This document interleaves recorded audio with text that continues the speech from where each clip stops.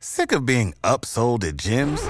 My guy, you're currently a base member? For $90 more, I can upgrade you to our Shred membership. For $130 more, you'll be a Swole member. And for just $300 more, you'll reach Sweat Platinum. At Planet Fitness, you'll get energy without the upsell. Never pushy, always free fitness training and equipment for every workout. It's fitness that fits your budget. Join Planet Fitness for just $1 down and $10 a month. Cancel anytime. Deal ends Friday, May 10th. See Home Club for details. Sometimes the world looks like you ain't ever seen it before. Stuck behind never-ending windows, all you need is a door.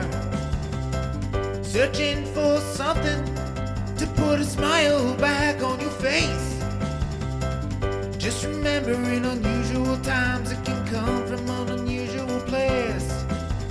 You need a partner for the ride, 'cause everybody needs a Clyde. So set your worries to the side. Just ask, say the word and I'll be there.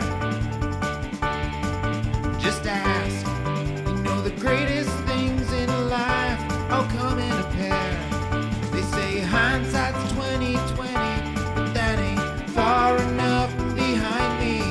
So if you want the sweetest honey, I think hindsight's 1990. There's no need to pretend I got a hand I can lend, 'cause when you really need a friend, just ask. Shit 90 shows taught me. Shit 90 Shows Taught Me was not filmed before a live studio audience. Do you not want to wait? Neither do we. Welcome back to Shit 90 Shows Taught Me. I'm Jess Sterling here with my co-host, Sarah Ferguson. Sarah, how are you? Jess, it is a happy, happy day. Today we celebrate AI Brooks. Today we celebrate New Hampshire, the entire state. Today we stand silk sheets in the honeymoon suite. It is the best day that's ever happened, and the only thing to make it better is one other person besides you. Yes, of course. One of our favorite guests to have on, to come on the Dawson's Creek podcast, grace us with her presence. Of course, she picked the episode that Big D used his Big D. We have Kimmy. Oh man, that's just fantastic. This is the second sex episode I've been on, so I'm starting to get sex episode. Sex episode. I'm like not okay though, because this is the first episode I feel like I was sexually attracted to Dawson. Oh, no, Kimmy. I was gonna say there's a moment, and we'll talk about it, where I legitimately, because Sarah before has been like, oh my god, James Van Der Beek is like attractive, blah blah blah. I have never been on board with that. However, there was a single second moment in this episode where I was like, silk sheets. I was like, it the silk sheet? It was this. It was not the sheets. That was like a half a moment when he had his arms behind his head. No, it's the moment where he has to go up and do a speech for the thing, and he's like at the podium, and he's like, oh, and thank you to my girlfriend Jen, and he moves his eyebrows in such a way, like James Van Der Beek has eyebrows. They're snatched, they're amazing. I would kill for his eyebrows. And he does this thing where he just lifts them up ever so slightly. And I don't know what about it. I was just like, okay, he can get it for like a single second. Dawson can get it. No, I think I literally wrote in my notes, Dawson looks hot at the exact point you're talking about. Yes. I'm with you. Yes. It's an eyebrow thing, Kimmy. Yeah. Like, I didn't know what it was. If you know how to move your eyebrows in a specific way, it's all in the like nose and up, where it's like eyes and eyebrows. If you have a good wink, if you have a good like lift one brow up and do one of these things, something about it. Sarah looks confused. She looks befuddled. Well, it's just, of course, you're going to pick the most random like Scooby thing that he does in order for him to be hot. Like, he can't just be hot. Of course he can't just be hot. He's Dawson. Yeah. He's Dawson elevated, people. Now he has had sex, and so that does elevate him. Yeah, he's a little too confident afterwards, but like I'm with it. Like he's very confident for someone who has just lost Virginity with someone else who has a lot more experience than him. He's very confident. He's feeling good. It was a good experience. He said, I've always heard that your first time isn't that good, but you, and then Jen corrects, we. He goes, we were good. We were good. Okay, but like we're gonna have to get there. We're gonna get there when we get there. But also, I'm kind of like, okay, is Jen just saying that because like you know he lasted like 3 seconds? She is 100%. No. 100%. Yeah. No, I refuse. We will get there. But first we have to start at the beginning, as always. Hotel New Hampshire, season 5, episode 8, the one where it all happens. Where we start off on Pacey's boat. And they're just talking about like, oh, like how are things? Like how are things going? And Dawson just, I don't know, Kimmy, Dawson just seems like bored. He's like, I'm not in school. I'm basically like trying to help my mom with the baby, but she pretty much is like, nah, get out of here. Like I have nothing to do. Yeah, he definitely is not feeling life right now. And he feels like his friends aren't like relying on him or like talking to him normally. But I also feel like he does like one of the phrases that I hate when people do. They're like, oh, do you want to talk about it? And I'm like, but we're already talking about it. You know, when Pacey's like, oh, I'm obsessed with this girl. And he's like, do you want to talk about it? And I'm like, but we are talking about it. Talking about it. Like, you're so right. I've never even thought about that before. I do that all the time. People do that all the time. It's like, oh, I'm in like such a crappy mood. It's like, do you want to talk about it? We already are. We are talking about it. Okay, hold on. Because then I've gotten to the situations where I'm like, oh, like, do you want to talk about it? And then these people are like, no. And then it's then they shouldn't have brought it up because they want to talk about it. Also, Sarah, I immediately thought about you in this scene because Dawson is wearing a mock turtleneck, and I was like, he looks fucking amazing. As if like Sarah isn't already gonna like love Dawson this episode. He's also wearing a mock turtle. Like this is very New England-y. This is such a New England vibe here. He's preppy. What can I say? I do like that Dawson and Pacey are hanging out again. Like, yes, so nice. They're really friends. That they are like talking. He's on the boat. Mm-hmm. I don't know about this like idea that Pacey is driven given that he's living his life at the restaurant, but you know, I like that Dawson's complimenting him again. It's fine. Mm-hmm. Yeah, and Pacey himself, like I do like his outfit where he's wearing this like type of Henley like heavier sweater, but I don't know what's happening with his hair. It looks like he like took a comb and like wet it and then like brushed his hair straight back. Which is never a look because only the villains do that. You know what I mean? Like it's not a good guy look. He looks like an artichoke. He does. Sorry. He looks like an artichoke? I see it. Like I see it. Vegetable? Yeah, I see it. I'm Googling artichoke just so I can make sure I understand what you're talking about. Like the green thing? He looks like a hedgehog, I think. I think those are one and the same, honestly. Yeah, artichokes, hedgehogs, who knows the difference? Yeah, absolutely. They are the same. But yeah, Pacey's just like, listen, you gotta like take some time and like, you know, relax a little bit. Like, and he calls himself the king of directionless. And he's just like, you know what? You just have to like go on with life a little bit and take what life throws at you. But yeah, he does call Pacey driven, and he's like, and it's very funny, Kimmy, because so I want to know your thoughts, Kimmy, on like the Pacey working in the kitchen. Like, is this a storyline that's working for you? You know, I love Pacey Witter. Like he's my go-to guy forever. If they cut out every single scene that he's in for the first 8 episodes, I wouldn't have been mad. Like I do not give a fuck about the kitchen, Karen, the other guy. I'm just like, who cares? Who gives a flying fuck about any of this? Yeah. I think I'm with you. I don't know, Sarah, like part of me is happy that like Pacey has found something he enjoys, but also I really loved Boat Pacey. and like Pacey like traveling and just like seeing the world. Yeah. And I honestly don't give a single fuck about like Karen or Danny or any of the restaurant people, the characters. I know. It's just that how else are we going to get Pacey in Boston, right? He's not going to school right now. So it makes sense on how to keep Pacey with the rest of the Creek Creeps, because even though I love Boat Pacey, like him traveling around just wouldn't work for the show. But yeah, I agree. There could be other things he could be doing, I guess, or like make the restaurant crew more interesting. I think. I don't know. Well, they tried, and they went with an affair situation and a love triangle, and it didn't work. I'm tired. I'm also tired of Pacey saving girls. Like, can he get a different storyline?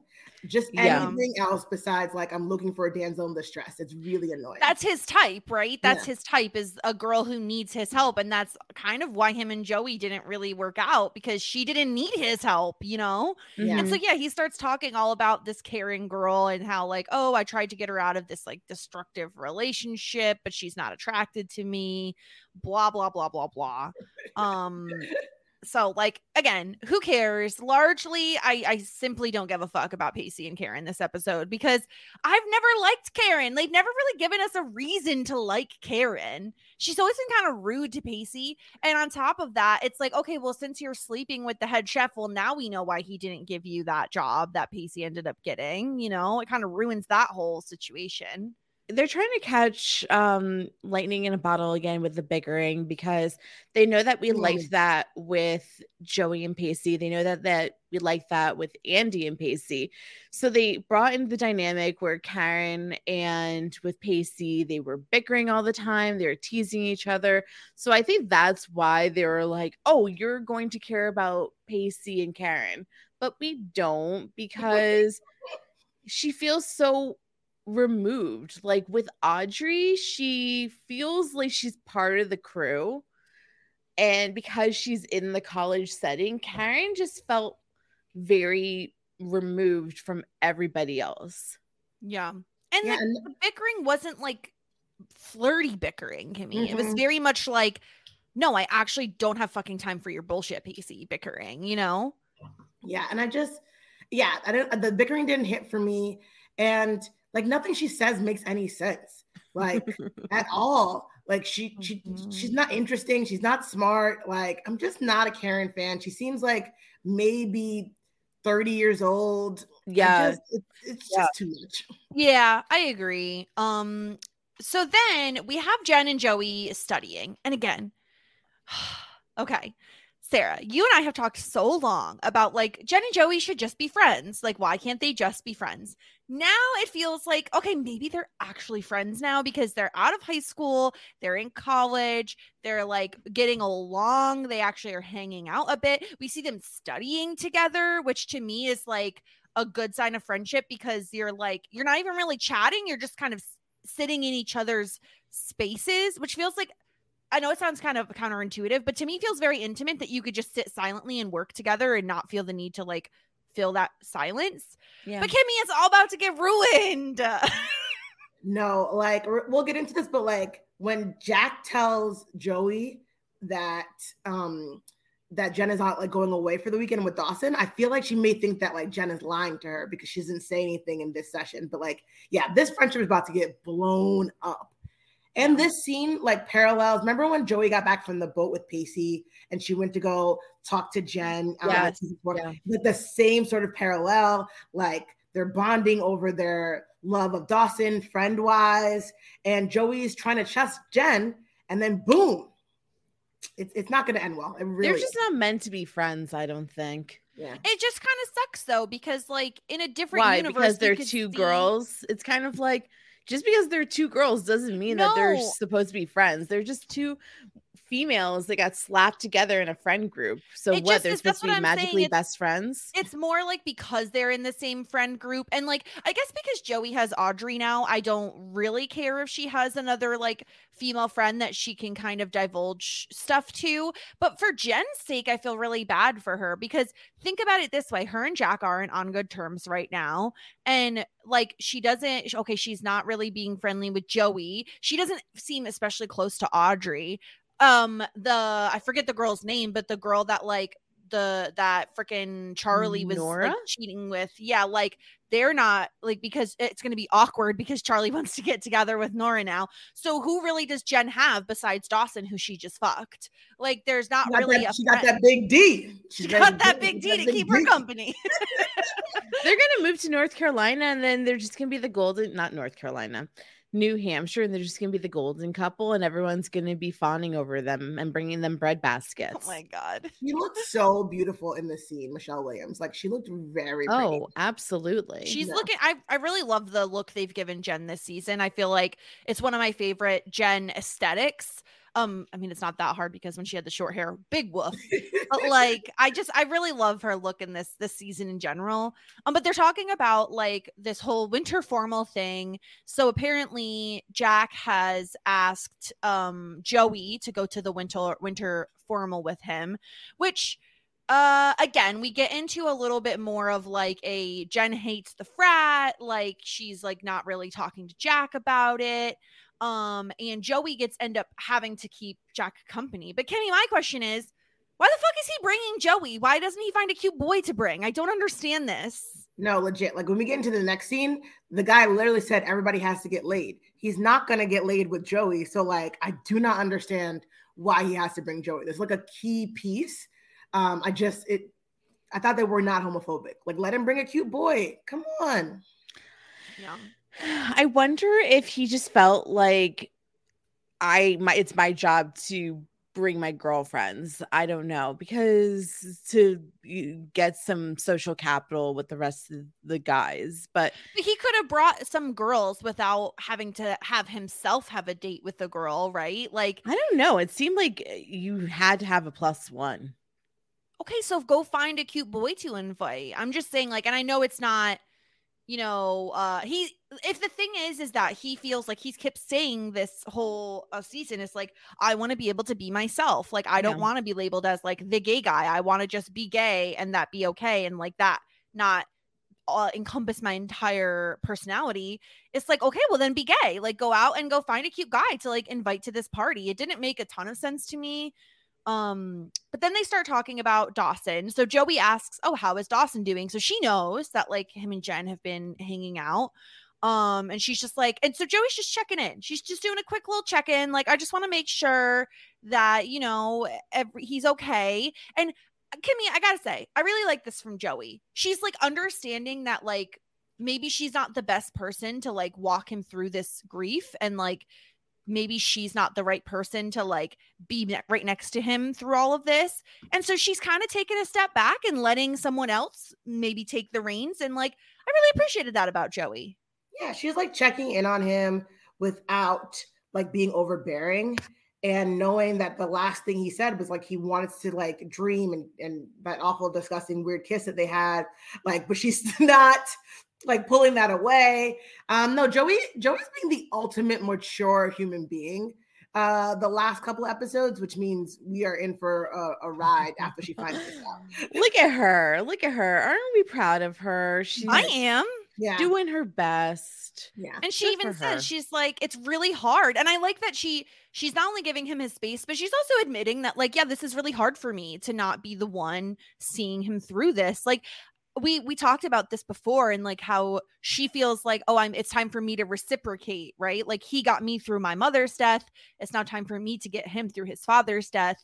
But like, it's not always a 1-to-1. And I like how she's realizing that. And like, I do think this is a lot of maturity from Joey when she can be a little bit of a petty bee. And so I'm really liking this side of Joey here. And I also love that, again, this is all probably going to change next episode, but for this moment in time, we get Joey saying, like, I can't think of a better person for him than you right now. I'm really glad you're there for him. And I was like, oh, did Joey Potter, did Miss Josephine just compliment Jen? What is happening? It's a setup. It's just a setup for it to all come crashing down. Yeah, Which is fine. That's so true, Sarah. Like, they put this episode, this scene here, so that when she finds out, she's gonna be like, "You bitch." You're just waiting for me to go in the wings for you to jump on him. I was supposed to take his V card. I can't wait for next episode. It's so funny, Sarah, because like we've talked a little about like the episode right before this, we were like, it's kind of like very meh for us. Like there have been some season 5 storylines we're not like super thrilled by, but like I really think this is a case of like it being like up then down, then up then down, where I'm like, my God, they pulled us back in with this episode. Yeah, we're on a roller coaster, and I'm totally fine with that. I don't mind being on a roller coaster. The lows are not that low. I gotta be honest with you, they're really not. No, I think the thing is people love seasons like 2 and 3, and so then anywhere beyond that, people are like, oh, the rest of it is trash. But like, there's still some like treasures in the trash, Kimmy. I don't know. I think that like season 5 is fine, and we get Audrey, and we're getting other fun things. Yeah, listen, Sarah, you told me to embrace the ride, and that's what I'm doing. I thought I would never watch season 5 again in my whole life, and here I am. Here you are. Yeah. Isn't it nice to feel positive? I'm not that much of a positive bitch, but like here I am. I'm just living my good life. And then we get so Sarah, up until now, I would say you probably would say I've been very fair to fraternities. But you have. That is all about to change. I gotta say, I just don't think it's the fraternity's fault that Jack is acting like an ass. Oh, listen, it is Jack's prerogative to be like the dick that he's being. However, the institution of, I'm not going to say fraternities as a whole, but this specific fraternity on this specific episode, Sigma Epsilon, call it by its name. He is trying to quote unquote like fit in with this fraternity. And by fit in, it means be a misogynist piece of shit. And like literally the first thing we hear out of the fraternity in this freaking episode is, all right, simmer down, ladies. No offense, Jack. And I'm like, oh, okay, great. So actually he was just meeting your gay quota and you actually aren't going to be treating him with respect, Kimmy. Like that was all just for show, obviously. Honestly, that was the least offensive line that he said the entire time. Like everything was so much worse in this scene that like that line didn't even offend me as much as everything else, because Jack chose to continue laughing at that dumb joke, but everything else from there on is offensive, including that goatee. Kimmy, the entire episode, I was like, that fucking guy's facial hair, I truly cannot see anything past it. And then he shaved it for the party. And I was like, this is so funny to me, because instead of the episode, instead of like the cast or whatever being like, okay, shave the goatee before you come on set, they were like, no. We need you to have the douchey goatee and then shave it before the party. That was very confusing as well. For people that have face blindness. I'm like, who is this guy? I've never seen this. Who's this new cute guy? Who's the other guy? I don't know. Oh my God. The only person I recognize is Polar Bear, who is a constant and a great potential chapter president of this fraternity. Sarah, Polar Bear's line, I believe, was, "Come on, dog. We know you got some hottie friends." No, I don't know. I don't think it was Polar Bear that said that. It was one of the guys. But Polar Bear is the one who says, everybody must get laid. On the spirit of house love, I need names, people. Decent looking honeys ready to put out. Verbatim, that is what he said. Decent looking honeys. Polar Bear just wants everybody to have a good night. Is that so bad? Yes, because he's saying, oh, don't bring a +1 unless they're ready to give you sex, is what he's saying. And don't even get me started on the irony of naming the one black guy in the fraternity Polar Bear, and he's 33. Yeah, I know. He's 33 years old minimum, and if you watch it again, he's sweating. He's sweating his balls out. Because he knows, he's like, oh damn, I have to say this fucking line about honeys wanting to put out. Yeah, this is all ridiculous. And so then they're like, oh, what about those? This is like, okay, Sarah, we've talked about this before on a few podcasts where we're like, it's very obvious that there are like 45-year-olds writing for teenagers and like college kids. Yeah. What about those fine ass Worthington chicks? Like, very much reads to me as like, oh my god, a 50-year-old wrote this line. So many lines in this episode. Like, I'm gonna drink every single time you say a ridiculous line, and I'm drunk already. We're only at scene 3. I have a question. Is it so like what school does Jack and Jen go to? Does anybody know? We don't know the name of it, but I think what it is like Worthington is like the private Ivy League school. But and also whatever Harvard actually exists in this universe, let's be clear. Right. And I think they're going to just like a state school that's in Boston or something, but I don't know if it has a name. Yeah, they're at Boston school, you know, not Boston it College, doesn't matter. Boston University, just Boston school. Boston school. Boston school. Polar Bear was in a few other movies. He was in a bunch of Tyler Perry Madea movies. Oh God. He was in Surface. Oh God. He was in I don't know what Surface is, but that was in 2005. Polar Bear with another amazing line. Kimmy, ready your drink when they're like, oh yeah, one of the guys says, come on dog, we know you got some hottie friends. Then Polar Bear says, and we know you're not looking to score with them. Oh God. Yeah, it's so bad.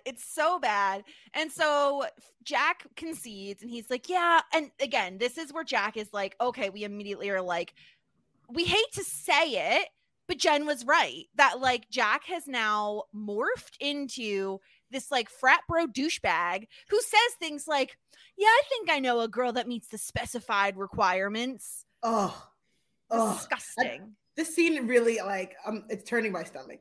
Like this can't be what the 45-year-olds think college guys sit around doing. Like, it was embarrassing. It was truly embarrassing. It did feel a little ABC Family Greek. It did. Yes. It's very much, that's exact vibes I got, Sarah. And again, like up until now, I was fine with the fraternity because it very much felt like, oh, okay, this is a group of friends that like Jack has been wanting to hang out with. Like he wants people that like share his interests and see he fits in with. But now we're getting to the point of like, oh, we're getting to the gross point, and I hate these guys. It took one episode for like my opinions to completely change. And then we have douchebag goatee saying, I've seen these quality chicks McPhee hangs out with. I call dibs. Oh, I mean, if it's dibs, it's dibs. Yeah, let's be real. That goatee, like I need to know the conversation that happened. That was like, we missed this and we can't reshoot, but you can no longer be on the show with that thing on your face. It is creature growing out of your chin, please. Oh my God, it's so bad. Oh, it was probably, they were probably filmed this first scene, and then the showrunner was watching back and he's like, who the fuck let this dude on the screen? Shave that shit. It looks terrible. It's so bad. It's very bad. I mean, like, I'm okay with goatees in general, but you need to have the mustache part. It should also like match, or I think it's because it's like it's so big that it's like might as well just have a beard. Is it like, a chin? Is it a chin toupee? Ooh, yeah. A toupee. Is it? Yeah, but like made of pubes. Like it's a puby toupee. Is that what it is? Like, is that the problem? But they didn't be like, oh, I'm glad that you shaved your chin. It just looks like something that is taking over his face. It's like, okay, you know how they have like the flesh-eating bacteria skin thing where it like spreads? That's what it looks like. It looks like the facial rash hair is that just I have on my chest. Yes, except hair. So then we have PC going to Karen's apartment again. Why? Who knows? But he's just like, listen. So he decides that he is going to do his PC thing and talk and convince her that she has to go out with him. And she's like, I don't really want to go on a date. And at this point, I'm like, Pacey, just give it up. Like, she's not interested. She's like, I'm good. But does she have any friends? Like, No. She lives such a sad life. Like, she seems awful. Also, you guys are so right. This is just Doug's apartment. And also, it's an apartment that they use in a lot of One Tree Hill episodes. So it must be like the woman's apartment. Yes. Oh my gosh. Yes. Which apartment is it in One Tree Hill? Isn't it Peyton's like bedroom? It looks like that to me. Yeah, that could be Peyton's bedroom. Also, yeah, definitely that. One time Brooke dated this guy who was like an older teacher, and he had an apartment there. And I've watched a lot of One Tree Hill over and over again. Yeah. But it's so distinct and it's very clear. And I'm so very obvious. I'm so proud of you, Sarah, for not calling it the Basketball Twin Show and actually calling it One Tree Hill. Thank you. I'm really trying hard. So Pacey decides, like, I'm just gonna like honestly be so persistent that she has to say yes, and he promises to keep it like platonic, which at that point I'm just like, I don't understand what the move is here, Pacey. Like, you don't want to be friends with her, you want to date her, so why are you promising to keep it platonic? Like, what is even the point then? Just to hang out with her? Is that what he wants? He knows that she's going through shit, so he's trying to be there for her. He wants to be Mr. Fix-It is all it is. Like, he finds broken women and he wants to fix them. Well, I mean, broken women. I mean, come on. Well, no, that's what I'm saying. He has a type of like, oh, you have something wrong, or do you need help, or do you need support? That's me, Pacey. It's just, I think that maybe that's how he perceives it, but I just want to be like, yeah, Andy wasn't a broken woman. She was a woman in progress. Let me rephrase. Ooh. I am not calling them broken. I'm saying that's what he thinks, and that's what he goes after. Yeah. But this, like, she put herself in this position. No one is forcing her to date this married man. And she's continuing to do it. And Pacey's like, I have to save her. You deserve to be treated better than this way. Well, first of all, does she? I don't know. She doesn't need saving, Pacey. She needs to just say, hey, Mr. Married Man, I'm done. Like, there's no saving that needs to be happening. She is not like in a like domestic violence situation. Right. Like, she's not in any of those situations. It's a very simple, hi, you're married, we're done. It's ridiculous. So so she does agree that they're gonna go out. It's gonna be a platonic date or whatever, a friendly outing, whatever that is. And then we have Dawson in therapy again. And he's talking about how all of his friends, so this is 2 months since his dad has died, and everybody is still like trying to protect him and treating him with kid gloves. And like, I don't know, Sarah, I really liked this scene because I totally could understand why he would feel that way, that he feels like they're all just like treating him with kid gloves and like he's like a piece of porcelain that like could be broken and nobody's talking to him like he's their friend. They're all talking around stuff and walking on eggshells. I can imagine how frustrating that would feel. And the only person that's treating him like an actual human being is Jen. And I can, like I said, I can imagine how frustrating that is for Dawson, who is just trying to get back to normalcy. Yeah. And this therapist is she's just the bee's knees. She's so good. She asks the right question, good advice. I'm like, can I get her number? Like, I feel like I need to talk. Like, she's really helpful, I feel like. Yeah, I like how she asks too, like, have you mentioned this at all to any of them? And he's like, well, no, I haven't. Like, I like that she brought that up of like, they might not know you feel this way, Dawson. Like, not that it's Dawson's fault, but like, if you're feeling this way, you really should express that to them and let them know, and maybe things will change. Because they can't like read your mind. And so she brings up like this whole film festival. And she asks if he's going. And of course, we have to get the setup of like, well, maybe you should bring one of your friends, Sarah, on your little road trip to New Hampshire. I knew it. You called this, Sarah. I'm so happy. I don't want to be like, trotting around and not being humble. It's not my bag, baby. But I knew it. I really did. And as soon as he was like, oh, I should go on the road trip. And I was like, Jen. I just knew it. and I was very excited.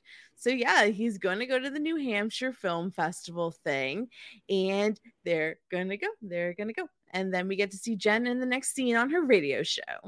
Yeah, Jen's on the radio and Nora comes in, which apparently they're still like chatting. And she's just like, oh yeah, Charlie isn't here today.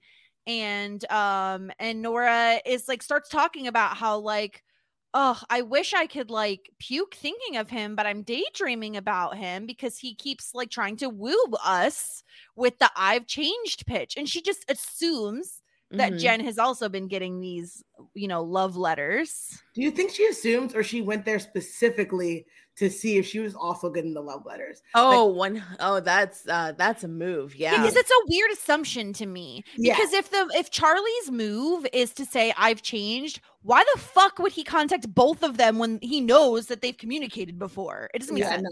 She was like, oh, I can you believe he's writing this to both of us? And like she kept like saying it over and over again. And Jen, both of us. Read the room. Jen was like, I'm not getting these. She's like, oh, I'm so sorry. I was like, Nora, girl. Like, you knew what you were doing. Yeah. And Jen was like, I don't know what love letters you're speaking of. And then Nora doubles down. She's like, those letters, the letters that we're writing, the ones that he says he's changed, the one that both of us were getting, those ones. And Jen's like, I am not getting those letters. She's like, are you sure the ones that you and I both got that we were sent by Charlie, you and I both got them? Nora needs to read them. I don't know about Nora, but in my opinion, the moment that you see Jen's face fall when you bring up the words love letters, you should know she's not getting them, bitch. But are you sure? Because we both got them, those love letters, Jen, I feel so bad for her. Like, she has such a terrible track history with men. Like, this is the first guy she dated since fucking Henry. Yeah. And this is the shit that happens. Yep. Yeah. I mean, at least she got some good sex out of it, but like still. Oh, okay. Out of Charlie, yeah. Yeah. Oh, out of Charlie, yeah. Henry, please. Henry was terrible in bed. Did they even do it? I forget. I assume they did. Yeah, they had sex.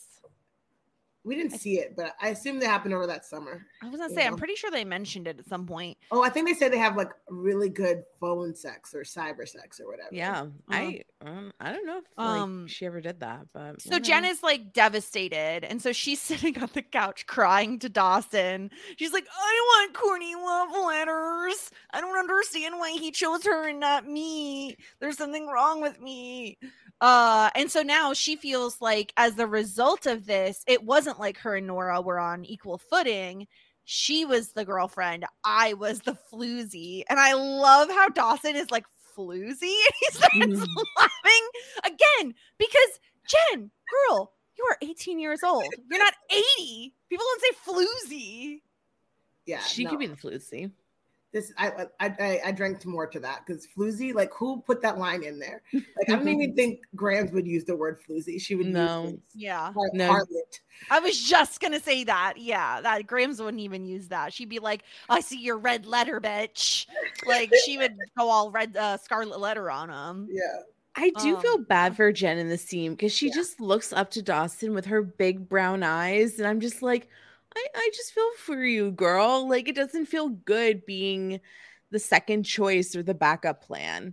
And I understand why Jen is so upset in this moment because she thought she had the correct perspective that she was, like you said, Jess, on equal footing as Nora. But it turns out, like, he really did prefer the other girl the entire time in a way, or maybe not the entire time, but ultimately.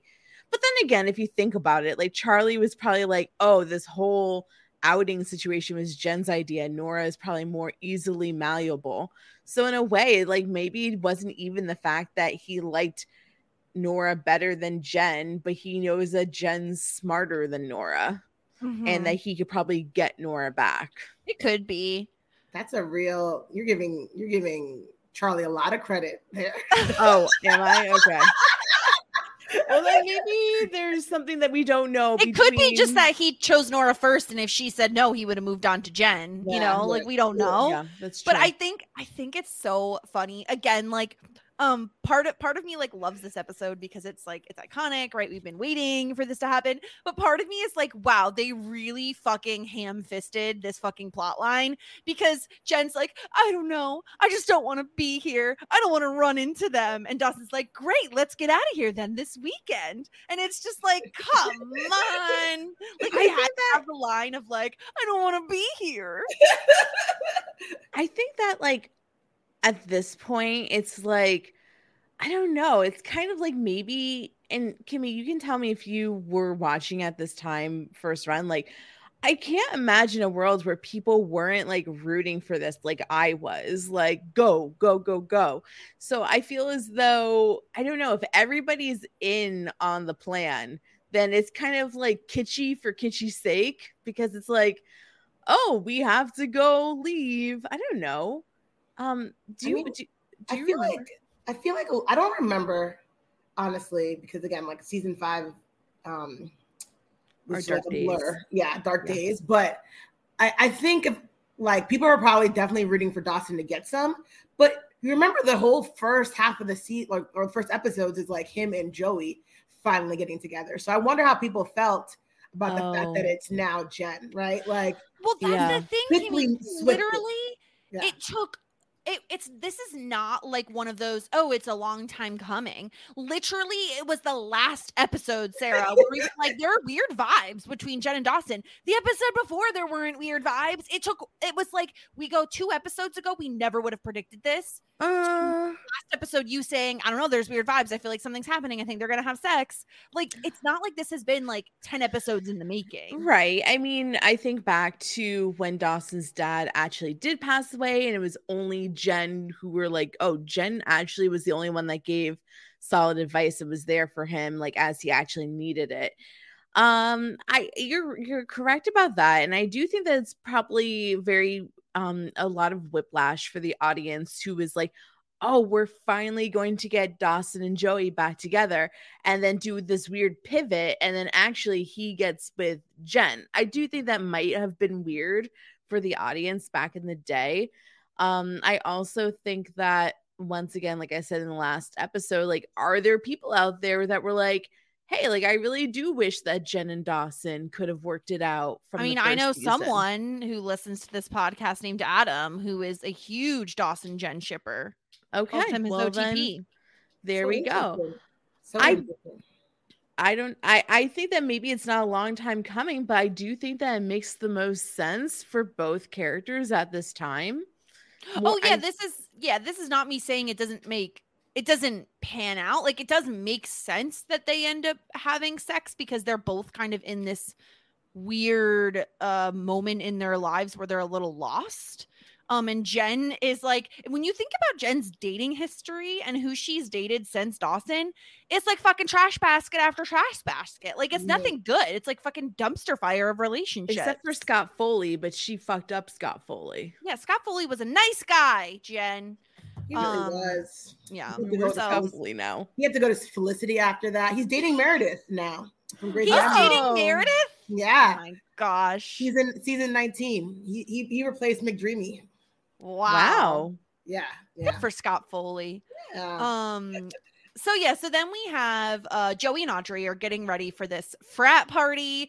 Joey is like, I love her little ensemble. She looks, to be fair, she looks a little formal. I don't know how formal this event is supposed to be, but she looks like she's going to a gala. Like, she has her hair up in this like old lady bun. I don't know what they're called. Like a French twisty old lady bun. Twist, yeah.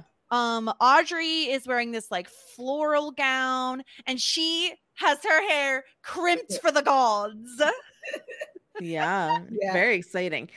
Joey is wearing like what you would think. Like, she's like, oh, it's a winter formal. I think that this is what people would wear. And then Audrey is wearing like what college kids would actually wear to a winter formal. Yeah. Joey was giving like season 3 junior prom vibes. Yes. She wore when she went with Dawson. Like, I feel like she like just had this outfit in a different color and the hair the same without the diamond earrings, you know, like Sarah loves. I miss those earrings. And she didn't wear the bracelet, which I was a little upset about. But yeah, where's the bracelet? She's not wearing it to this. It's too valuable to be worn to a frat party, I think. Yeah. And so Audrey is just like, listen, blind dates can be as dangerous as gator wrestling. I was like, okay. But yeah, she's just like, oh, this is like, give Jack some credit. And Audrey's like, well, Jack did say this Eric guy is hella cute. And I'm just like, maybe it was Jack who was like, Eric, you need to shave that squirrel off of your chin. Yeah, maybe. Well, okay, so like Boston, they like to say wicked. What happens if we change hella for wicked? And would that have worked out better? Like wicked cute? Wicked cute. But Audrey isn't from Boston. Audrey is from California. That's totally cute. Yeah, there but like I think it was less for me the word wicked or hella, or the fact that he would describe this man as cute at all. Like you're a gay man, Jack. You should know that this man is not cute. Like yeah. And it's very funny to me that Audrey is the one who's just like, you're so close-minded about frats, Joey. Yeah, for someone so progressive, you're very close-minded about frats. And Joey says progressive and frat do not belong in the same sentence. So I guess I'm the Joey and Sarah is the Audrey, which pretty much tracks, to be honest. Yeah, tracks. So Audrey's like trying on different coats. She's like getting ready. And then they get the knock on the door again. We have a hairless Eric showing up. And they're all like, "Oh, good. I'm not gonna lie. He got a little tan. He got his little highlights updated. Also looks 30. I mean, yeah, everybody looks 30. Everybody looks 30 in this show. It's ridiculous. But yeah, he does. Is he the? I'm trying to remember. Oh yeah, he calls Audrey a stone fox. Oh yeah, that's again. Are you 40? Yeah, that's stupid. Stone fox. Stone cold fox, or just? It usually be stone cold fox. Yeah, he just said stone fox. Yeah, he just said stone fox. And why is it like attractive? Yeah. Like, what's a stone fox? I need to know. Like, what does that mean? Yeah, what's a stone fox? I don't know. Apparently it's a freaking it's a compliment though. He said it like straight face, and they were like, ooh, what a great compliment. And I was like, what the hell is happening? Yeah, makes no sense. Then let's take a quick ad break because I'm gonna need it to compose myself to talk about Dawson at this freaking film festival. So we will be right back.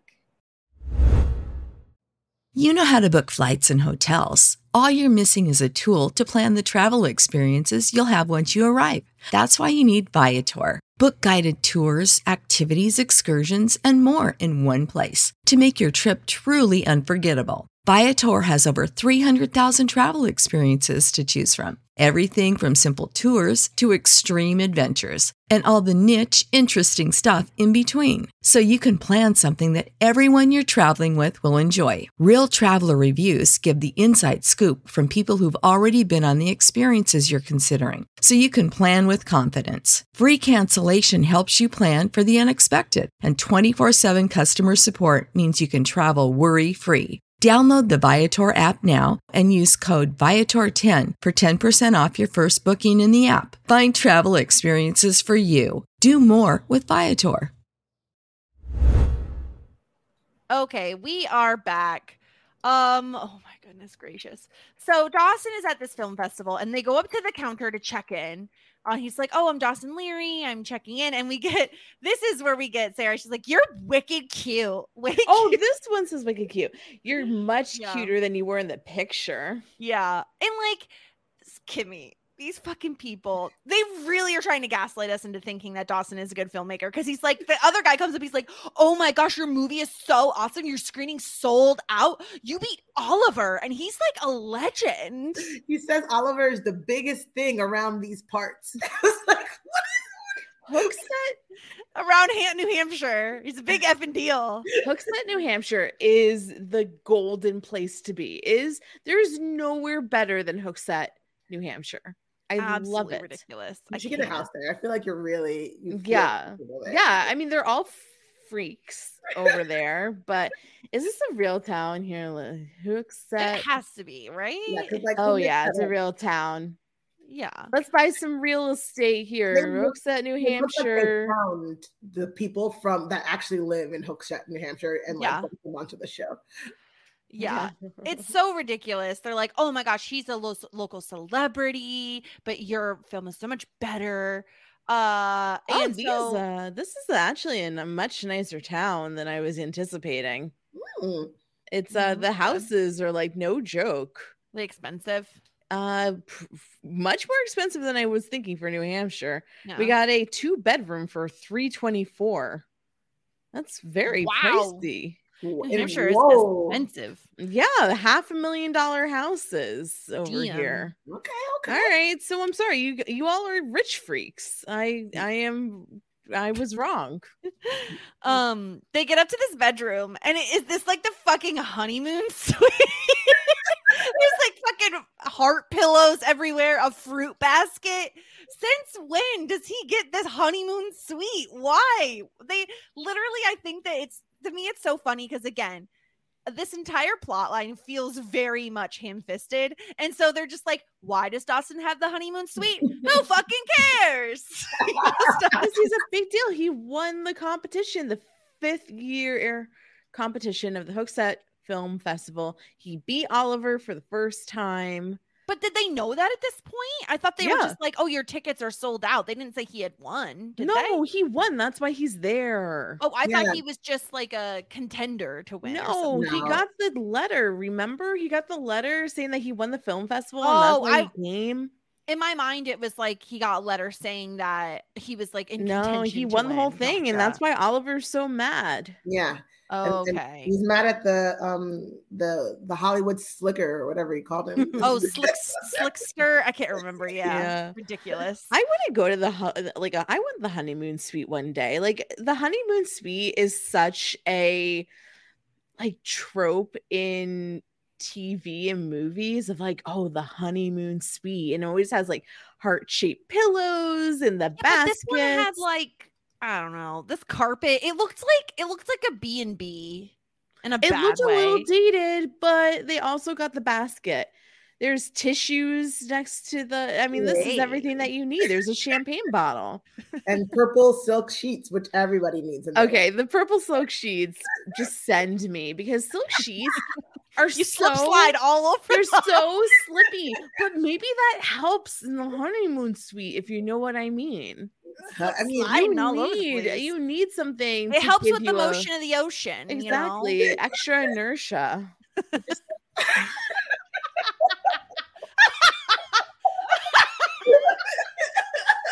I don't know why, but like honestly, I mean, we'll probably get to this more when we talk about the actual scene. But like for some reason, I picture Dawson being one of those guys who's like, "Is it in yet? Is it in yet? No." At least she didn't ask that.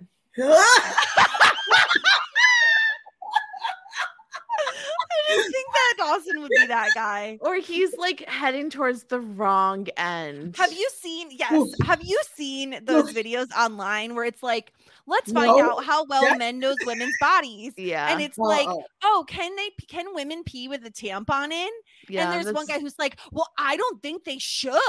Yeah, he's like, it's not recommended. And you're like, oh my God. That's what Dawson feels like to me, that he would be like, I don't think they should. I think it's like, I don't know. I feel like he's like a little too knowledgeable about like women's health. Like he did like private research. Like after they have sex, he's like, you better go pee right now or you're gonna exactly. get an UTI. Exactly. He's like, I don't want you to get an UTI. You're like, how the fuck do you even know about that? Yeah. I'm so glad that those were the videos you were talking about, Jess, when you started talking about, have you guys seen those videos? And we're talking about inertia. Have you seen those porn videos? Different podcasts. Jess is like now sponsored by Pornhub. Like Jess, like I don't listen. We'll take even sponsorship Pornhub. To be honest with you, like Adam and Eve, like is all over people's like sponsorships, and if Adam and Eve want to come by us, we will take it. We'll take it. Yeah. So then we're at this frat party. It's the winter formal, Jessica. No, she's correct, because what is the first line that we hear that makes it a frat party versus a winter formal? I don't know what did they say, Kimmy? Oh, you better score, Big Daddy. Yeah.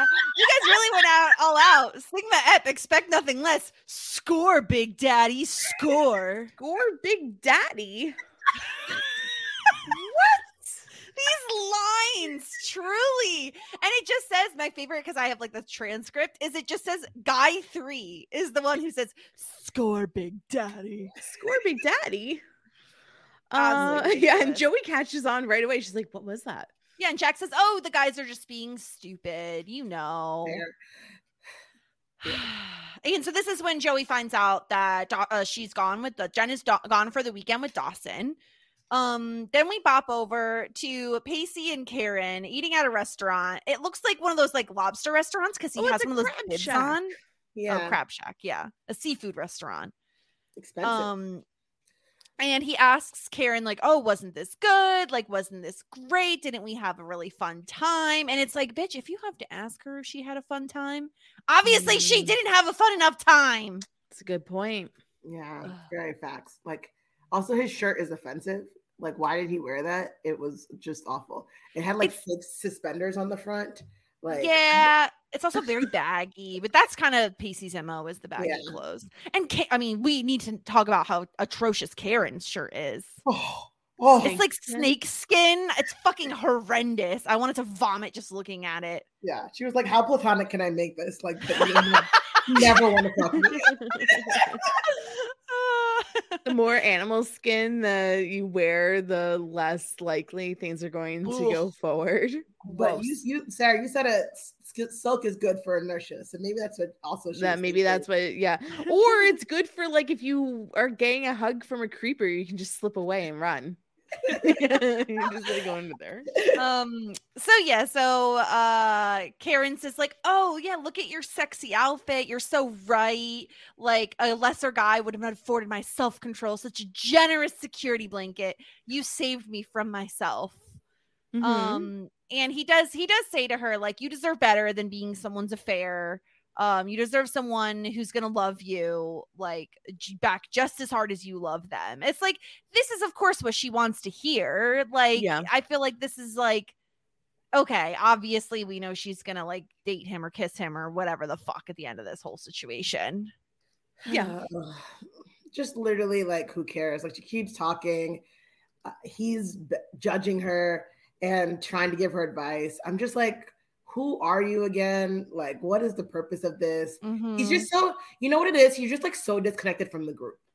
I think like Audrey is trying to like fit herself in with the group. So we're accepting of her. And she's also Audrey. She's amazing. But like Pacey's storyline doesn't seem to be connected to anybody else's. And so it just seems so far removed. It seems like a different show, honestly. Yeah. Like he's not in the friend group anymore. Yeah. It's like feels very strange. I agree with you. It feels very season 1 where he was barely part of the friend group. Yeah, exactly. It feels like when he was with Tamara and you're like, what is this? Like, yeah, you're supposed to be 16, not dating like a 33-year-old, you know, like.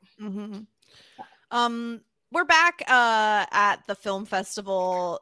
Hold on. Jen's hat. Hold on. No. Oliver's movie, number 1, Oliver Shurshik is his name. Shurshik. And his movie is called Smoke Crack and Worship Satan. And he's wondering why this didn't win the film festival. This should have been disqualified. What in the fuck is this movie about besides smoking crack and worshiping Satan?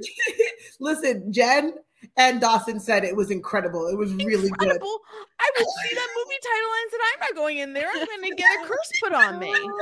I literally was like, what the I saw that. I paused it. I was like, that can't be the name of this movie. Yeah. Like, that can't possibly be what they're showing in New Hampshire.